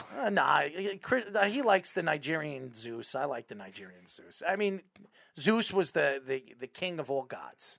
So we'll call him the Nigerian Zeus. And you can send that to him, Mr. Nigerian Zeus. He'll have a kick on that one. I'll send him a million fucking messages. Okay? Speedy. But I really appreciate Christian joining us. He was awesome. Great show. It really was. No Tyler sitting in the second-hand seat over there. I just want to smack him again, Speedy. Smack him again. Give him a smack. There you go. That was a girlish smack. Give him a nice smack. No, I went lefty this time. You went lefty? Do you play with your lefty or you play with your righty? Play what? What am I playing? Do you play with your lefty or you play with your righty? What am I playing? I don't know. Do you play with your right or you play with your left? Pick one. Give me something I'm playing. I can't tell you what you're game, playing. A sport. What do you? You're playing tie the knot. I would use both hands to tie a knot. No, but you got to pick one hand or the other. I'd use my right hand. All right. Okay. So you see that, Jeff? You see that, Jeff? You see that, Carl? He likes to use his right hand. So there you go. Ask Speedy if he can bench the bar. Could you bench the bar? I don't know what that means, but okay. Could you play with the bar? Again, I'm not sure what that means. Could you handle the bar? Maybe. Could you pull up on the bar? Bar is a very vague term, so I'm not really sure what you're referring to. Somebody's got to use the bar to pull up the bar, Okay, from the workout logic. You like them long or you like them short? The barbells? You like them long or you like them short? I have no idea. You don't like them long? I suppose not. Sure. Figured. Speedy is a switch hitter. Yes. I think he is a switch hitter. I think he's more of a righty than he is a lefty. But, I am a righty. You are. I'm a righty. So you like to use your right hand better than your left? Yeah. Okay, I figured. The only thing I really do predominantly with my left hand is opening bottles. Oh, okay. That's really it. So everything with your right. Everything else I really do more with my power right with your right, right? Yeah. Okay. Right. More power with his right. Mm-hmm. I mean, you got to be very caressful. It's most people with their right-handed. No, not necessarily. You have no. I'm not saying I represent a majority. I'm saying it's still most people that are right-handed do most things with their right hand. When you like to caress, things, do you like caress? Caress, pat, give a nice little wave or two. What do you like? Your righty or lefty? I would say a righty. But I'm not sure what I'd be giving a waiver to. I don't know. It's something that we can only imagine. A travel waiver, a contract waiver? What kind of waiver I'm giving here? Something that we can't talk about. Anyways, that's it for our show, ladies and gentlemen. We got Jimmy Smith tomorrow. Yes. Jimmy Smith from the Jaguars, ex football player, All Pro, Pro Bowl player, 6-time Pro Bowl player, great wide receiver. By the way, Carl says doesn't matter which hand for Speedy because he uses the sleeper technique. Absolutely, Carl. I think he does too, especially when he sleeps. Well, you're supposed to be unconscious when you sleep, so you don't know what kind of technique you're using. If you somehow have some kind of give and go, baby, give and go when you sleep, okay, go for it. You got to give him the give and go. Anyways, we'll be back tomorrow, and yes, Tyler will be here as well. So good luck on that one. Until tomorrow, this is Errol Marks and Speedy Petey saying good night and happy good night. It's the Worldwide Sports Radio Network.